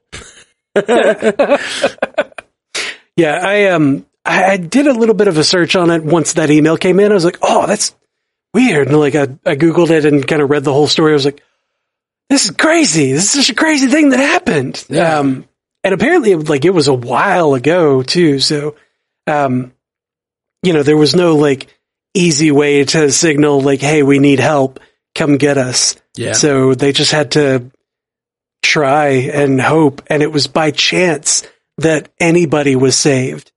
So they could have all just disappeared because the ship wrecked on a sandbar. Mm-hmm. Right. I think it's really interesting because that definitely works for the Sharon Carter character, but this absolutely works for the theme of the overall show. Jean-Paul's point. So that's really, really cool. Yeah. I like that it kind of does double duty. Duty. Let's take a quick break. And we'll be right back after this ad we have no control over. And we're back. And we're back. Just me? We do it. We like to vary it up. We don't do the same thing every time. I'm a creature of habit. I winter soldiered mine in there. She means that she punched through the wall and then dragged us through it. Literally. Oh, God. Literally in the 3 seconds we were on pause there, Jeff got an email that he got his first voice casting. Yay! Yeah, right? Isn't this your first one? Clapping. Yeah, it's the first one. And it's kind of hilarious. I submitted the audition today and it was probably half an hour before we started recording this. Wow. And the email is this might just be one of, if not the best audition for this project yet. There you go. I told you, Jeff. Okay. Dude, I'm so happy for you. Yeah. Those of you who've been following the cast for a long time may know that the reason I ever reached out to Jeff to do this podcast was because I knew he was geeky. I knew we were friends. And I knew that he loved Marvel, but the other thing I knew is that he wanted to be a voice actor. And dude, you got your first voice role. Yeah, it's freaking amazing. So excited for you, man. Yay! There you go. That's awesome. Yeah, get the shakes out. Yeah, get the shakes out. I'll read a couple and you respond because you get a break. You've earned yourself a break. Thanks. We're going to speed round a few of these, cause there were a few more we want to try to squeeze in if we could. Dude, I'm so excited for you, Jeff. I know you're excited and it's hard to carry on here, but I'm just super pumped. I'm just kind of Like, I'm in shock. I can't wait to hear more details about the project and stuff. We'll talk about it. I don't know if you're probably not allowed to talk about all that on a cast right now, but I mean, it looks like it's going to be just an animated thing. That's so cool. That's awesome. Yeah, that's really all I can say, I guess. Yeah, dude, that's freaking awesome. So excited for you. Yep. Man, I love it. I just love it. I love living life on the podcast, and like when things like that happen, it's so much fun. Okay, let's. I'll run down this. People are cheering in the chat with bits. Thank you guys for the bits, guys. Thank you. Oh, wow, thank you guys so much. Jessica Maya, Haley Hobbs, you rock. Man, so cool, so cool. Okay, let's see. Zephyr Inkpen on Gmail said, "Pandas of awesome." So glad you stood up for Ash, and so glad that this podcast has a voice for women, fans of the MCU, and all things tastefully thirstful. You continue to be the best friend fans from afar. Friend fans from afar. It's a lot of nice alliteration. Nice alliteration. And I can't wait to hear more. Bucky high fives all around. Ah, that hurts, Zephyr. Ouch. I'll take it. Ouch. I can take it. Ash can take it. Ashley's like, my body is ready. Body is ready for a thirst high five. Yeah, thanks. Thank you. Yeah, thank you. Like, honestly, it's you guys standing up for, and letting us know that, cause, if 50 other people had piled on and said things needed to change, then we were like, oh, well, okay. But we've gotten way more people in the other direction. So, that's very cool. I don't know that we would have changed, but we at least would have considered it more seriously. We would have lost 50 listeners. Yeah. I mean, we've, oh man. Definitely watching a little bit more, but not that much. I don't know. Right. No. I'm not saying we're not taking anybody's feedback and learning from it, but also. Yeah. Don't stop your thirsting. Don't stop. I didn't bring you on the video again. Dang it. Oh. I always mean to bring you on after the thing, and I just forgot. Sorry. Here we go. The one time I should have been clapping. Matt Roberts on Facebook says, "Hi, Jatley. Notes Jeff name is first in the mashup. Oh, Jatley. Love you, Jeff. Okay, Jatley. Yes. We're apparently it's all of our names now. We're shipped. Yeah, we're shipped. The three of us are shipped. Yep. Makes it a little awkward. You're awkward, bud. Wish you weren't so awkward. Wish you would hold my own. All right. Hi, Jatley. Matt says. Matt from Manchester, UK here. Ashley's gonna get canceled again. Cause of her British talk. Or no, I'm teasing. Sorry. No, it wasn't really. No, my bad. You're gun shy. That's what it's been like reading feedback this last week. You guys have really it's been a work week. This actually felt like work this week. I'm like, I hate that. Okay, it's good. No, not for you guys. I'm talking to the people. I'm talking to the people. Okay, back to this. Matt from Manchester, UK here. Can we talk about the Captain America suit or Captain Falcon, which was mentioned in the episode at which I died? Loved the color scheme, Red Wing, and the use of the suit to bolster Sam's fighting style. Epic.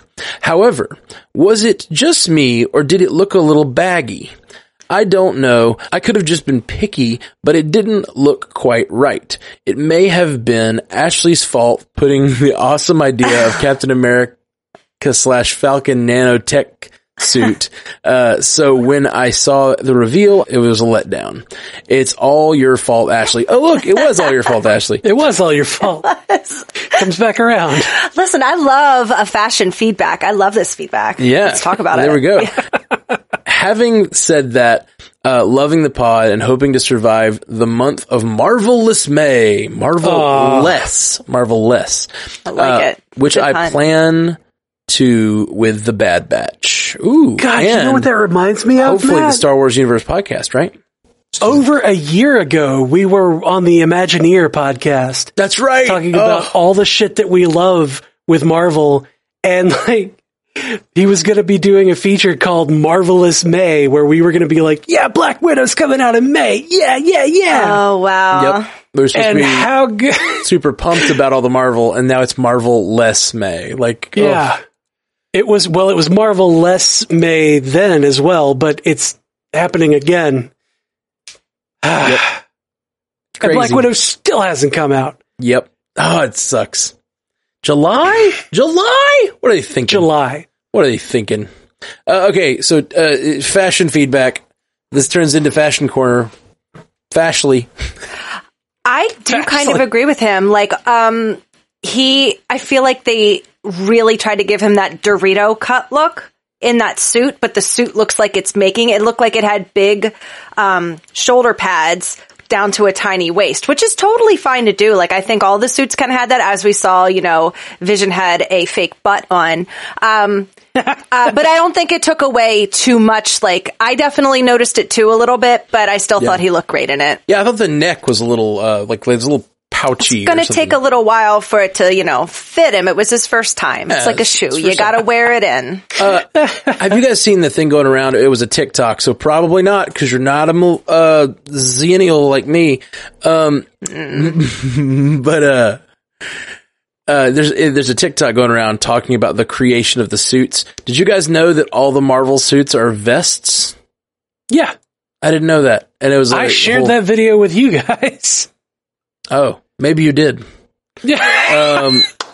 I've seen it going around a few times, so I don't know who shared it. Yeah, the seams that go like around the neck area down to the armpit are so that it makes it look like not a vest, but they have an undershirt on that's like a mesh front, and then just like regular arms, so that whenever they raise their arms, it doesn't raise the whole suit.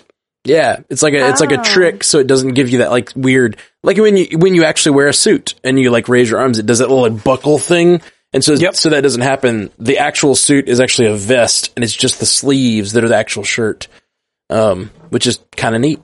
And I was thinking that they must have done something similar with Falcon, but his neck didn't have the same effect. Like I think they were having trouble, I think, making his well, there was a collar on the vest that was around the neck brace. Right. Because it looks like a neck brace, honestly. It kind of is, like, I think that in comics, they make that neck thing, like the thing that goes over his neck, the cowl, I guess, just stick to his neck and his head, and it looks really, really streamlined, and they weren't pulling that off here.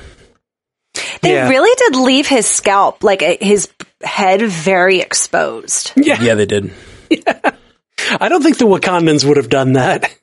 No. Especially like he's breaking through windows like constantly in this episode, and he has like nothing to cover his head.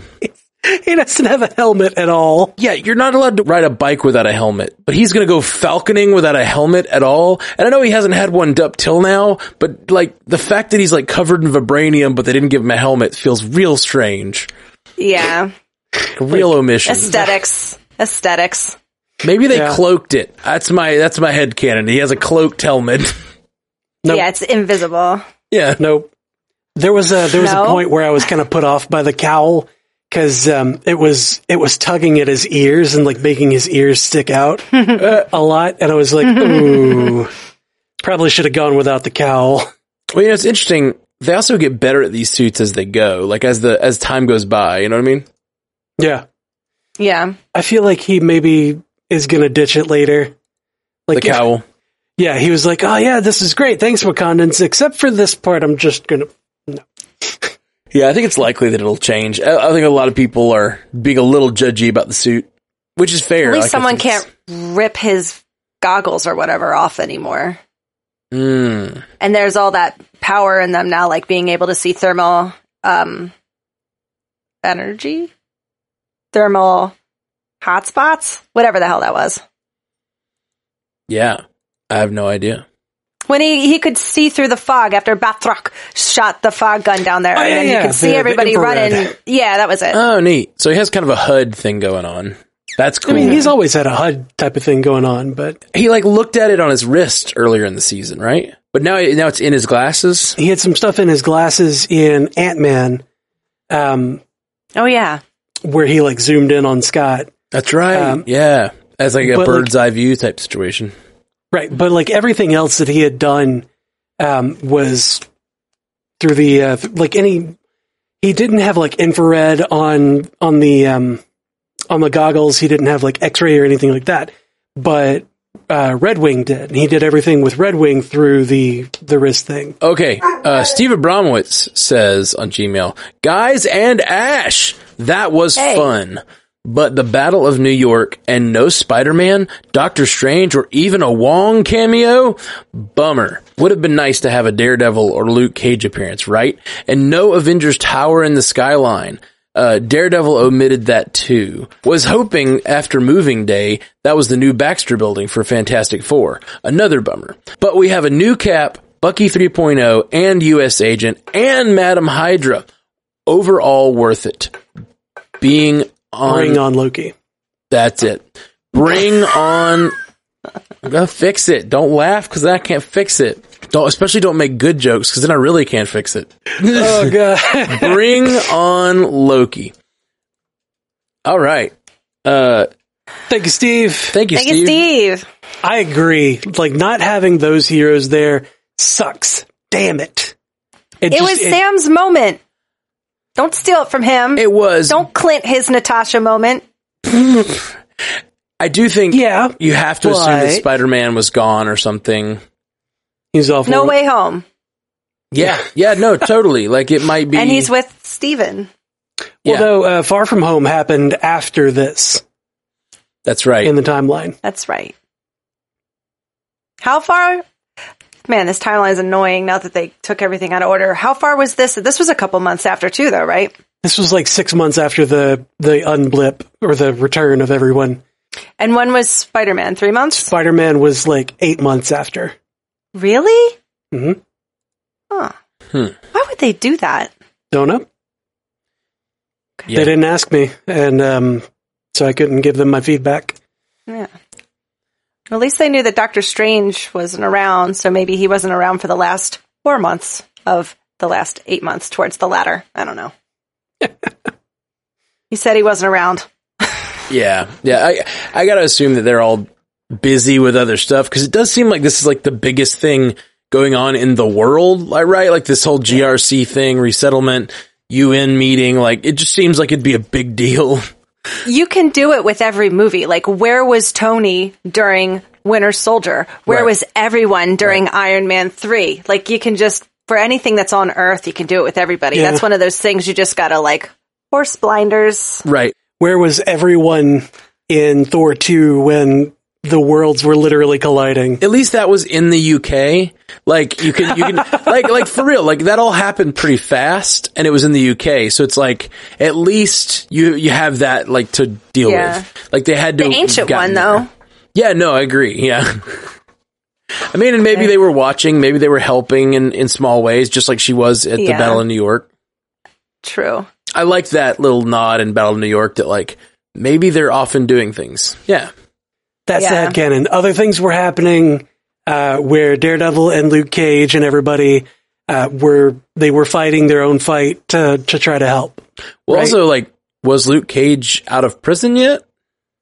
Oh, I don't know.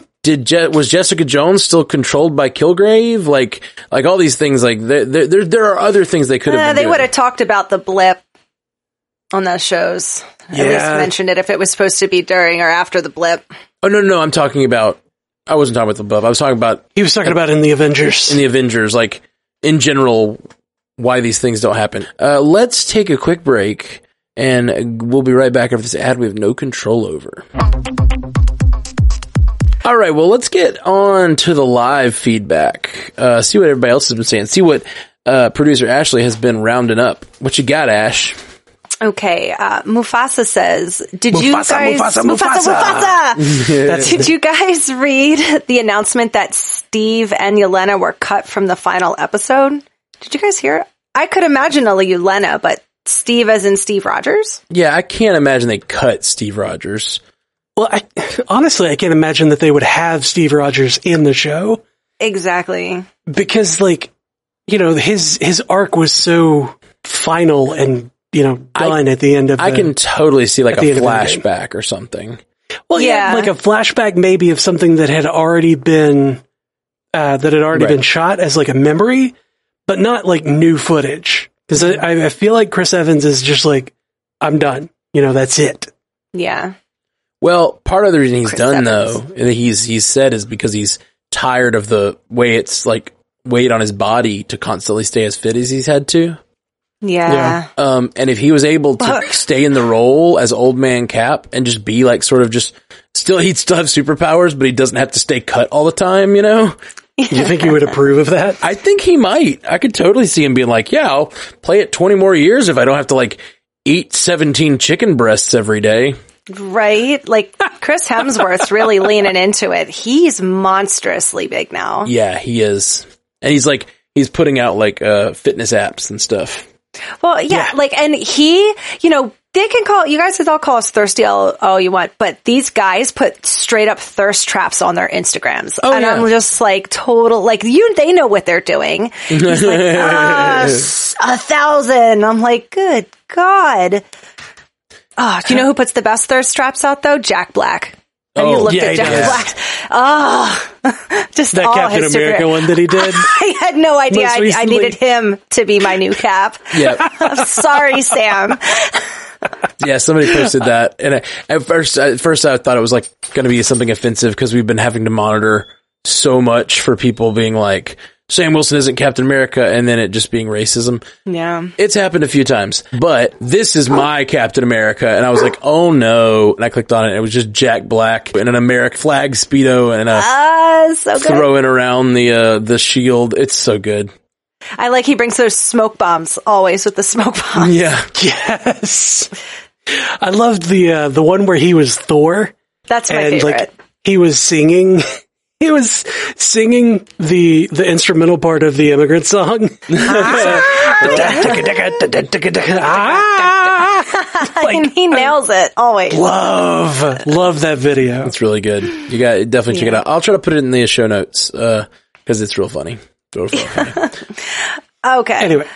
Urban Gandalf says, were you as surprised as I was that Zemo ended up on the raft? After the Dora took him, I was certain he faced a dismal fate in Wakanda, but for them to just turn him over directly after getting him was not what I anticipated. I feel the same way. I think it was honestly just for plot for Thunderbolts or whatever they're going to do next, because if they just killed him, it'd be a terrible waste. Yeah. But that would have made the most sense. I definitely think it's plot, but I also think it's probably, if you want to headcanon the reason, it just probably has something to do with their, the UN treaty. Cause like, yes, he killed T'Chaka, but he also bombed the UN and probably killed dignitaries from all kinds of countries. And so it's probably not just their jurisdiction to be like, this is our prisoner now. You know what? They did explain it a little bit in this one, because it seems like that's where they're sending all super terrorists. Yes. Because they were sending all Carly's people there too. But is Zemo a super terrorist? Yes, Zemo is a super terrorist. He bombed the UN. Well, yeah, he's a super terrorist, but is he a super terrorist? You know? I think he's super at everything he puts his mind to. Especially dancing. All right. I do. Okay. I'm really miss Zemo. Waterfall Angel says, as I was rewatching for trivia this week, I was wondering, how does Zemo know Bucky won't react to the Winter Soldier words? I think he probably assumes because Bucky came to him. Yeah. Alone. Right? Like, yeah. I can't imagine if Bucky thought for a second that he was still programmed, he would walk into that room. And I'm sure Zemo knows that.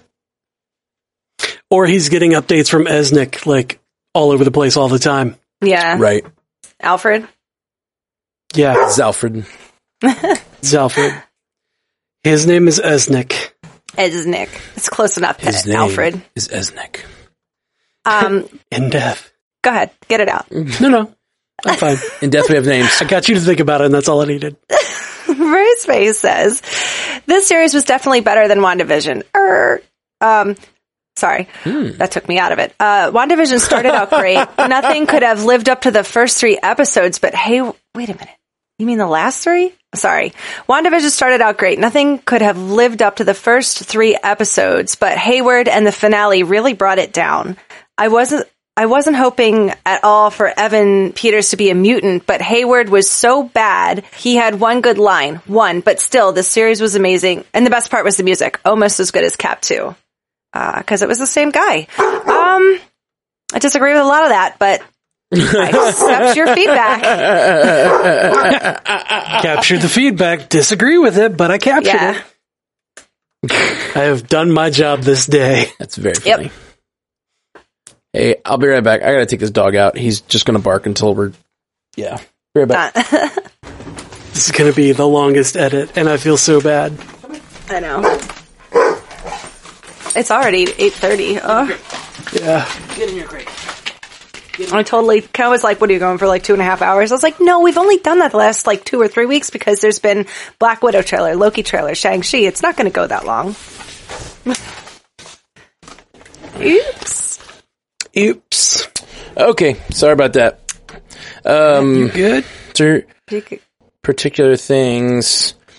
Yeah, it's interesting. Like, he said nothing lived up to the first 3 episodes. Yeah.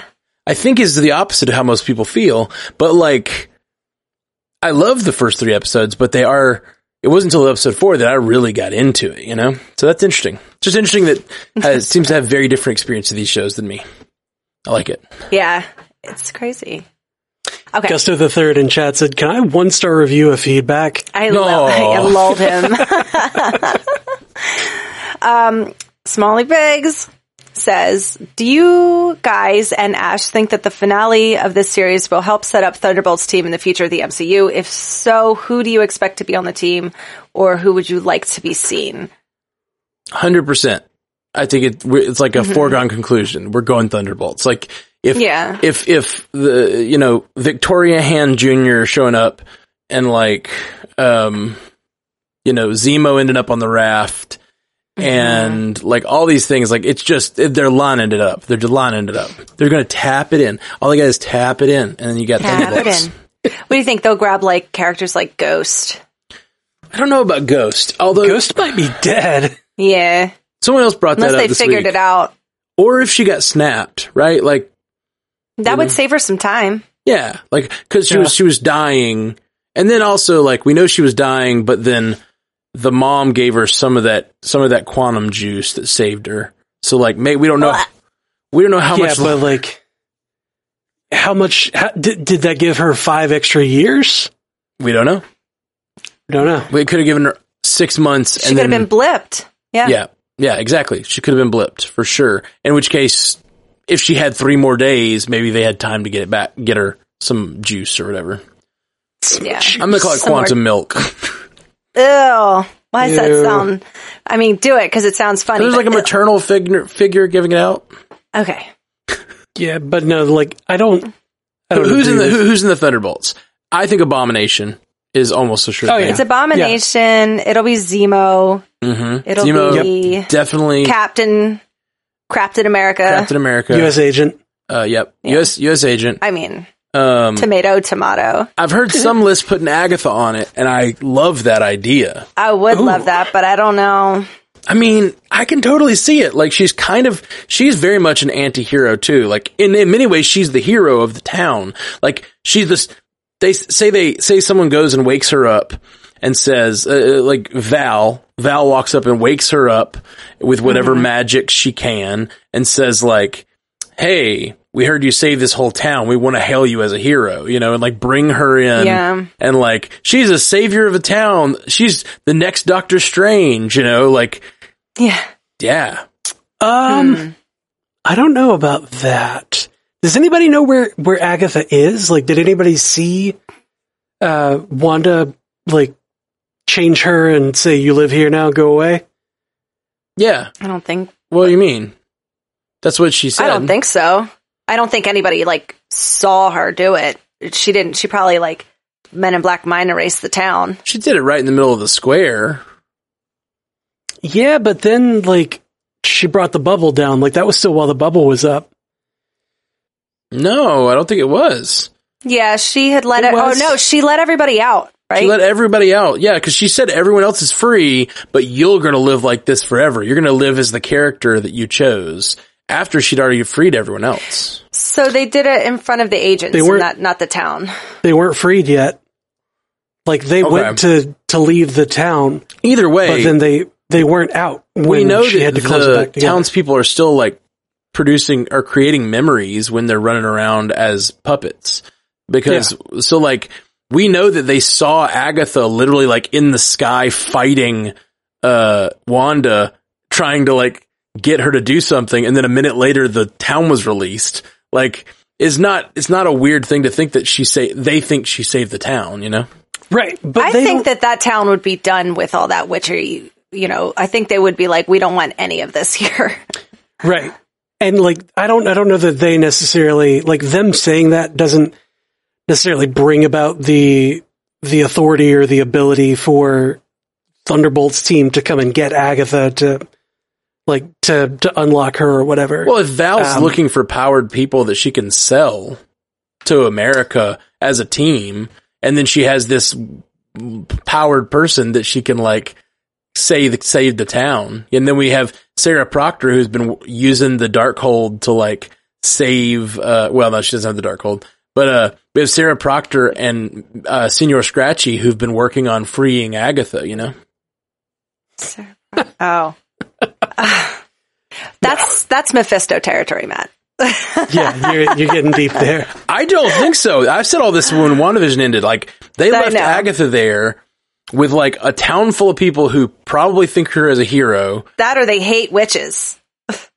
Yeah, but why would they? A witch saved them. They watched her. And Senior Scratchy is her familiar, which is like a demon is there to help her. Like, this is exactly the familiar territory to, like, come along and wake her up, you know? I don't know. I think then they would have seen Wanda open the thing and was like, everybody run. It wasn't like, what's her face opened it and was like, I saved you guys, get out. I don't know. Yeah, but they didn't get out before she closed it. Yeah. Like, they just ran away from where they were. All this is beside the point. Like, all this conjecture about Agatha is not the important part here. What's important is that there has to be a god on the team, right? For the Thunderbolts to become the Dark Avengers, right? And Russell Crowe has just been announced as being Zeus. So that brings in the Greek pantheon, so we can get Ares on this team. Ooh. That'd be cool. Ares or Hercules. Yeah, or Hercules. Yeah. And then Hercules could have the best friend little guy that runs beside him, Amadeus Cho, right? Right. Who is the son of Helen Cho, as seen in Age of Ultron. Mm-hmm. That could all tie together for sure. Who else is left? Who else is out there that we could... Kingpin. Nah, it doesn't make sense. Yeah. I really want Kingpin back, but I don't think that's the place for him. Oh shit, Adrian Toomes. Yeah, Adrian Toomes is a good one. Adrian Toomes, also Hammer or someone with Hammer Tech. Yeah. Someone with Hammer Tech, like, you know, whatever. Any Iron Man ripoff. Yeah. Or an old suit, you know, because that's what it was in the comics. What Norman Osborn did is he got an old suit and painted it, and it was Iron Patriot. Oh, right. What about him? Could that be an interesting way to introduce Norman Osborn? Because wasn't he leader of the Dark Avengers? He was, because he was, like, he intercepted intel and went and killed Varanki, Queen of the Skrulls in Secret Invasion, so, and he did it on camera, and everybody was like, oh my god, he's the savior! Well, isn't that a setup? Right? Okay. Any other call-outs for Thunderbolts? Just basically anyone who's still alive, I feel like. Oh, Yelena? Yeah. Yelena, depending on what happens at the end of this. The new Black Widow type person that joins the team. Yeah, that could absolutely be it. Yeah. Or Sharon Carter as like a Black Widow type character. We need some females on that team. if she didn't go all power broker, I would have assumed that she was already going to be working for Val, but they took a hard left on that one. Mm-hmm. Ooh. Valkyrie, maybe? No. Maybe. Why? To keep everybody in line. She's too honorable. That's fair. The question is, like, how honorable... Maybe. If I remember correctly, in the comics, there was at least one character who didn't know it was an evil plan, right? Like the Thunderbolts was like, there were characters on there who were sort of more earnest than other characters. I feel like that's their John Walker. He's going to be the one that's like, we're doing a good thing, guys, and they're like, yeah, so we're doing stupid. He's seen the lair. He's seen our secret lair, and he still just hangs out with us like we're good guys. Yeah. Yep. It was it Sentry that was, no, it was, Zemo was controlling, Simon Williams. That's right. Before he became Wonder Man. Okay. Also Red Hulk, right? Also Red Hulk. Yeah. We have to get Red Hulk. He'll just, Thunderbolt will just do it at some point. God, I hope so. And Deadpool. Maybe. Throw Deadpool in there. Now you're asking for all of these things that what you want, and it's too much. I want it all. What are they going to do with the multiverse, guys? What are they going to do? I want to know what they're going to do. Okay, let's get to the next feedback. We need to wrap up. Okay. I know. Okay. Arbery says, I think the white Sam suit and the John's black suit perfectly represents both of them. Not that one is good and the other is evil, but that John's consciousness and morals are clouded compared to Sam's moral code. That is just as pure as Steve Rogers. There you go. Yep. Good. Yeah. Good one. There it is. Perfect. Good call. Okay. CJ Hunt says, when will we see the boat again? I'm invested. The boat? Oh, the shrimp boat. Or not shrimp boat. The fishing boat. That's Bubba Gump shrimp. You're like, New Orleans boat, shrimp boat. Definitely shrimp boat. Yep. There's only one way this can go. Yeah. Okay. Okay. Yeah. Let me blow. I have season 2 for sure. Season 2 for sure. Yeah. Vermilion 1 says, John comes out of this looking like he got majorly duped at the end. He thinks he's going to be doing good work for the government, but he's totally just a pawn, and even more than he was when he was set as the Cap figurehead. He's hoping he's getting a second chance, but in reality, he's about to get thrown under an even bigger bus in the end than the hearing he had just been in. That's true. Yeah. Yeah, I think that's why they played him so, like, hokey dokey at the end, because you're supposed to be like, oh, you hot idiot. You cute dummy. You know, you beautiful tropical fish. Yeah. Yeah, no, absolutely. I think that's the character we just talked about, him being in Thunderbolts, and I think that's absolutely what's going on. Beautiful tropical fish is my favorite. You just so many times a day you say that. Oh, beautiful tropical fish. People are like, oh, thank you. Hair JK says, how do we feel about Miss Carly and her crusade? Did she ultimately make her point, if only to Sam? I feel like we didn't get a lot of layers for her. I honestly didn't care.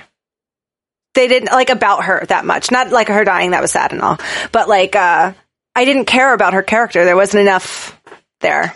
I feel like her character, her plight, her fight were all kind of victims of the pandemic. Exactly. And having to do reshoots and whatnot, and they just kind of used what worked. I also think it's a little bit of a victim of the fact that, so like Black Panther, T'Challa was wrong in a way. By following in his ancestors' footsteps, he was wrong, and he had to be sort of convinced that he was wrong. In this case, I think somewhat because they wanted Sam to be so morally pure, they didn't let him be wrong about that. So, like, I don't think Carly convinced him because there was nothing to convince him of. He was already on her side. She's like, he says it. He says, like, I totally agree with you, but I can't get with the way you're fighting this fight. It's like, So did she convince him? No, because he was already on her side. She didn't really get the moral victory like Killmonger did, because they wanted Sam to be so Snow White pure morally that they didn't give him that chance to be wrong. Even her last line, just like being quickly like, "I'm sorry." You're like, well what do you mean? You were so into your cause. Like, if she would have just been like, I don't know. Yeah. It was just a weird, you could tell there was a lot of like character building and, stuff between them that we didn't get to see, that he would be cradling her in his arms like that. From just him just being a nice guy. I don't know. That was the only part. This last episode, you could really tell there was some stuff lacking from what was supposed to be there. Yeah. Yeah. I hear that. Yeah. Oh, okay. I got one more. One more. Spark Sam says, I'm really glad Isaiah got his closure and his grandson saw it. Maybe his grandfather and Sam inspire him to become Patriot. I believe I heard the actor say he will be back. Ooh. Yes. And I hope so. Was that a younger guy with old man makeup on? Yeah. Because it really looked like that to me. Yeah. It looked like old man makeup for sure. I think they were trying to make him look super old, because I think he's supposed to be from further back in time, but yeah. You talking about Isaiah Bradley? Yeah. Yeah. Yeah. We didn't talk about it at all. We were supposed to talk about it up top. We totally spaced. Captain America 4 has been announced. Yes. Yeah. Yep. Captain America 4, run by, or like directed by, what is his name? Malcolm Spellman? The showrunner from this show, correct? The showrunner from Falcon and the Winter Soldier. Yeah. Yes. Yeah. Starring Anthony Mackie as Captain America. I'm excited. Very cool. Does that mean we're not going to get another show anytime soon? Because if that's going into pre-production, that's like 2 years, you know. I never thought we were going to get more seasons of these shows. Me neither. And then they announced Loki season 2. And so, like, I guess they can do more of these shows. I always thought these were all going to be 6-episode one-off things. Mm-hmm. And once they make a series, it will be weird. They could make a Captain America series and then make a Captain America movie and then make a Bucky series. I'd be down with that. Have them all be in it. Me too. More Bucky, please. More Bucky, please. I'd really like them to tell Bucky's story of amends. I feel like the weirdness of that book thing, like, it's weird that he just crosses them all off without going to and watching him do it. I don't know. Yeah, rushed. I'm telling you, it was a little rushed. Poor Bucky. Low rushed. Just a touch rushed. Anyway. Yeah. Oh, that's it. I think that's it. I think we're there. I think we made it. Sorry to everybody. Had a lot of really good feedback. Sorry if I didn't get to yours. Keep atting me. I'm here for you. Yeah, she is definitely here, but we also do always have to narrow it down, and we had to narrow down the other feedback that was live, and that we had collected, and we have to narrow down the live feedback too sometimes. So yeah. I did want to give a small update on my computer situation, because so many people were so kind to give to the GoFundMe that Jeff and Ashley put together and promoted, and like it meant so freaking much to me. And I guess I really want to go and thank everybody who did it. I still haven't had time to do every individual person. So let me say here again, thank you. The GoFundMe funded completely, and it was for enough to get a really badass iMac that I was planning to get. But Zuhair Ali of the Animation Deliberation podcast, he wrote me and he was like, "What computer are you getting that's that much money?" And he was like, "You should try this one." And it was this M1 Mac that I don't know how much people know about the Mac, the new Macs and their new chipsets or whatever. New processor. Right. Anyway, geeky stuff, but apparently these new Macs are way faster. And so he said I should try it. And this was back when the, GoFundMe only had like $1,000 in it. And I was like, okay. So I went and bought it to try it. And it was like 14-day return policy. It works, but not well. Like it gets through all the editing I need to do faster than my old one did, but it gets so hot and it gets, really like whatever. Anyway, it's working really well for now, but it's not going to be my long-term machine. The reason I'm holding off a couple months is because supposedly they might be announcing these new Apple chips in the new iMacs that are coming this year. They already announced that. No.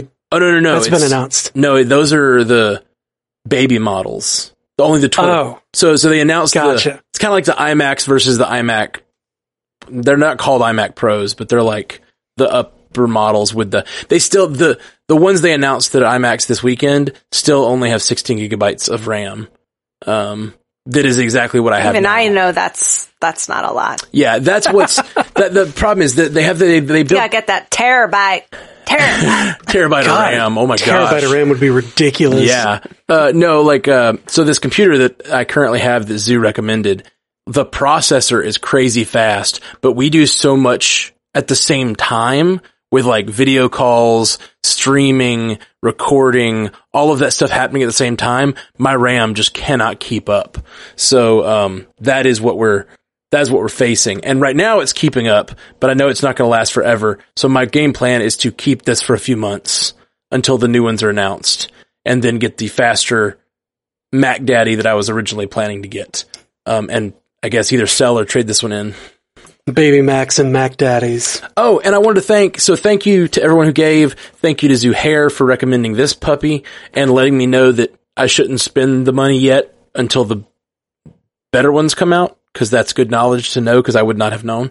And I want to thank Jordan Pierce. He's one of our patrons. He wrote, and he's already been a patron for a long time, and he wrote, and he was like, dude, I can't give to the computer fund, because he's already giving on Patreon, like, that's very kind of him to even want to. He's like, but I work for a company that does peripherals for those Macs that you're thinking about getting. And he sent me an awesome dock and a terabyte hard drive.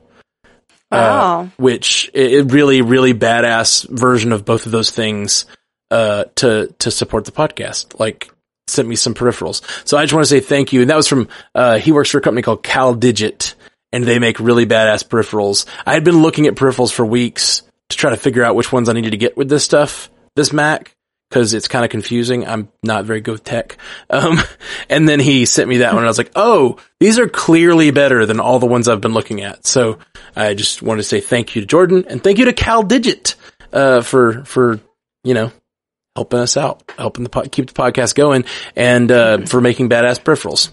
Are we sponsored now? Is that what's going on? I guess kinda. I need to put a CalDigit sticker on my boom arm. Yeah.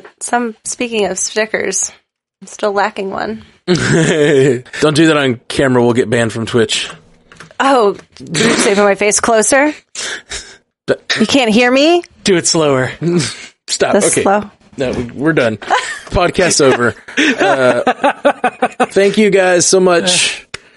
For everything. We love y'all. 3,000. Bye YouTube. Bye YouTube. Bye Twitch. We'll be back we'll be back soon. Next Monday we'll be doing some more news and feedback and some commissioned episodes that we've got coming. So peace. Bye. Until next time, true believers. Thank you for joining us for the Marvel Cinematic Universe podcast. Available everywhere you get podcasts, and now a video version streaming live on twitch.tv/strandedpandatv and available at youtube.com/strandedpanda. And if you'd like to learn more about all of our other podcasts, geeky projects, and ways to support the network, visit strandedpanda.com.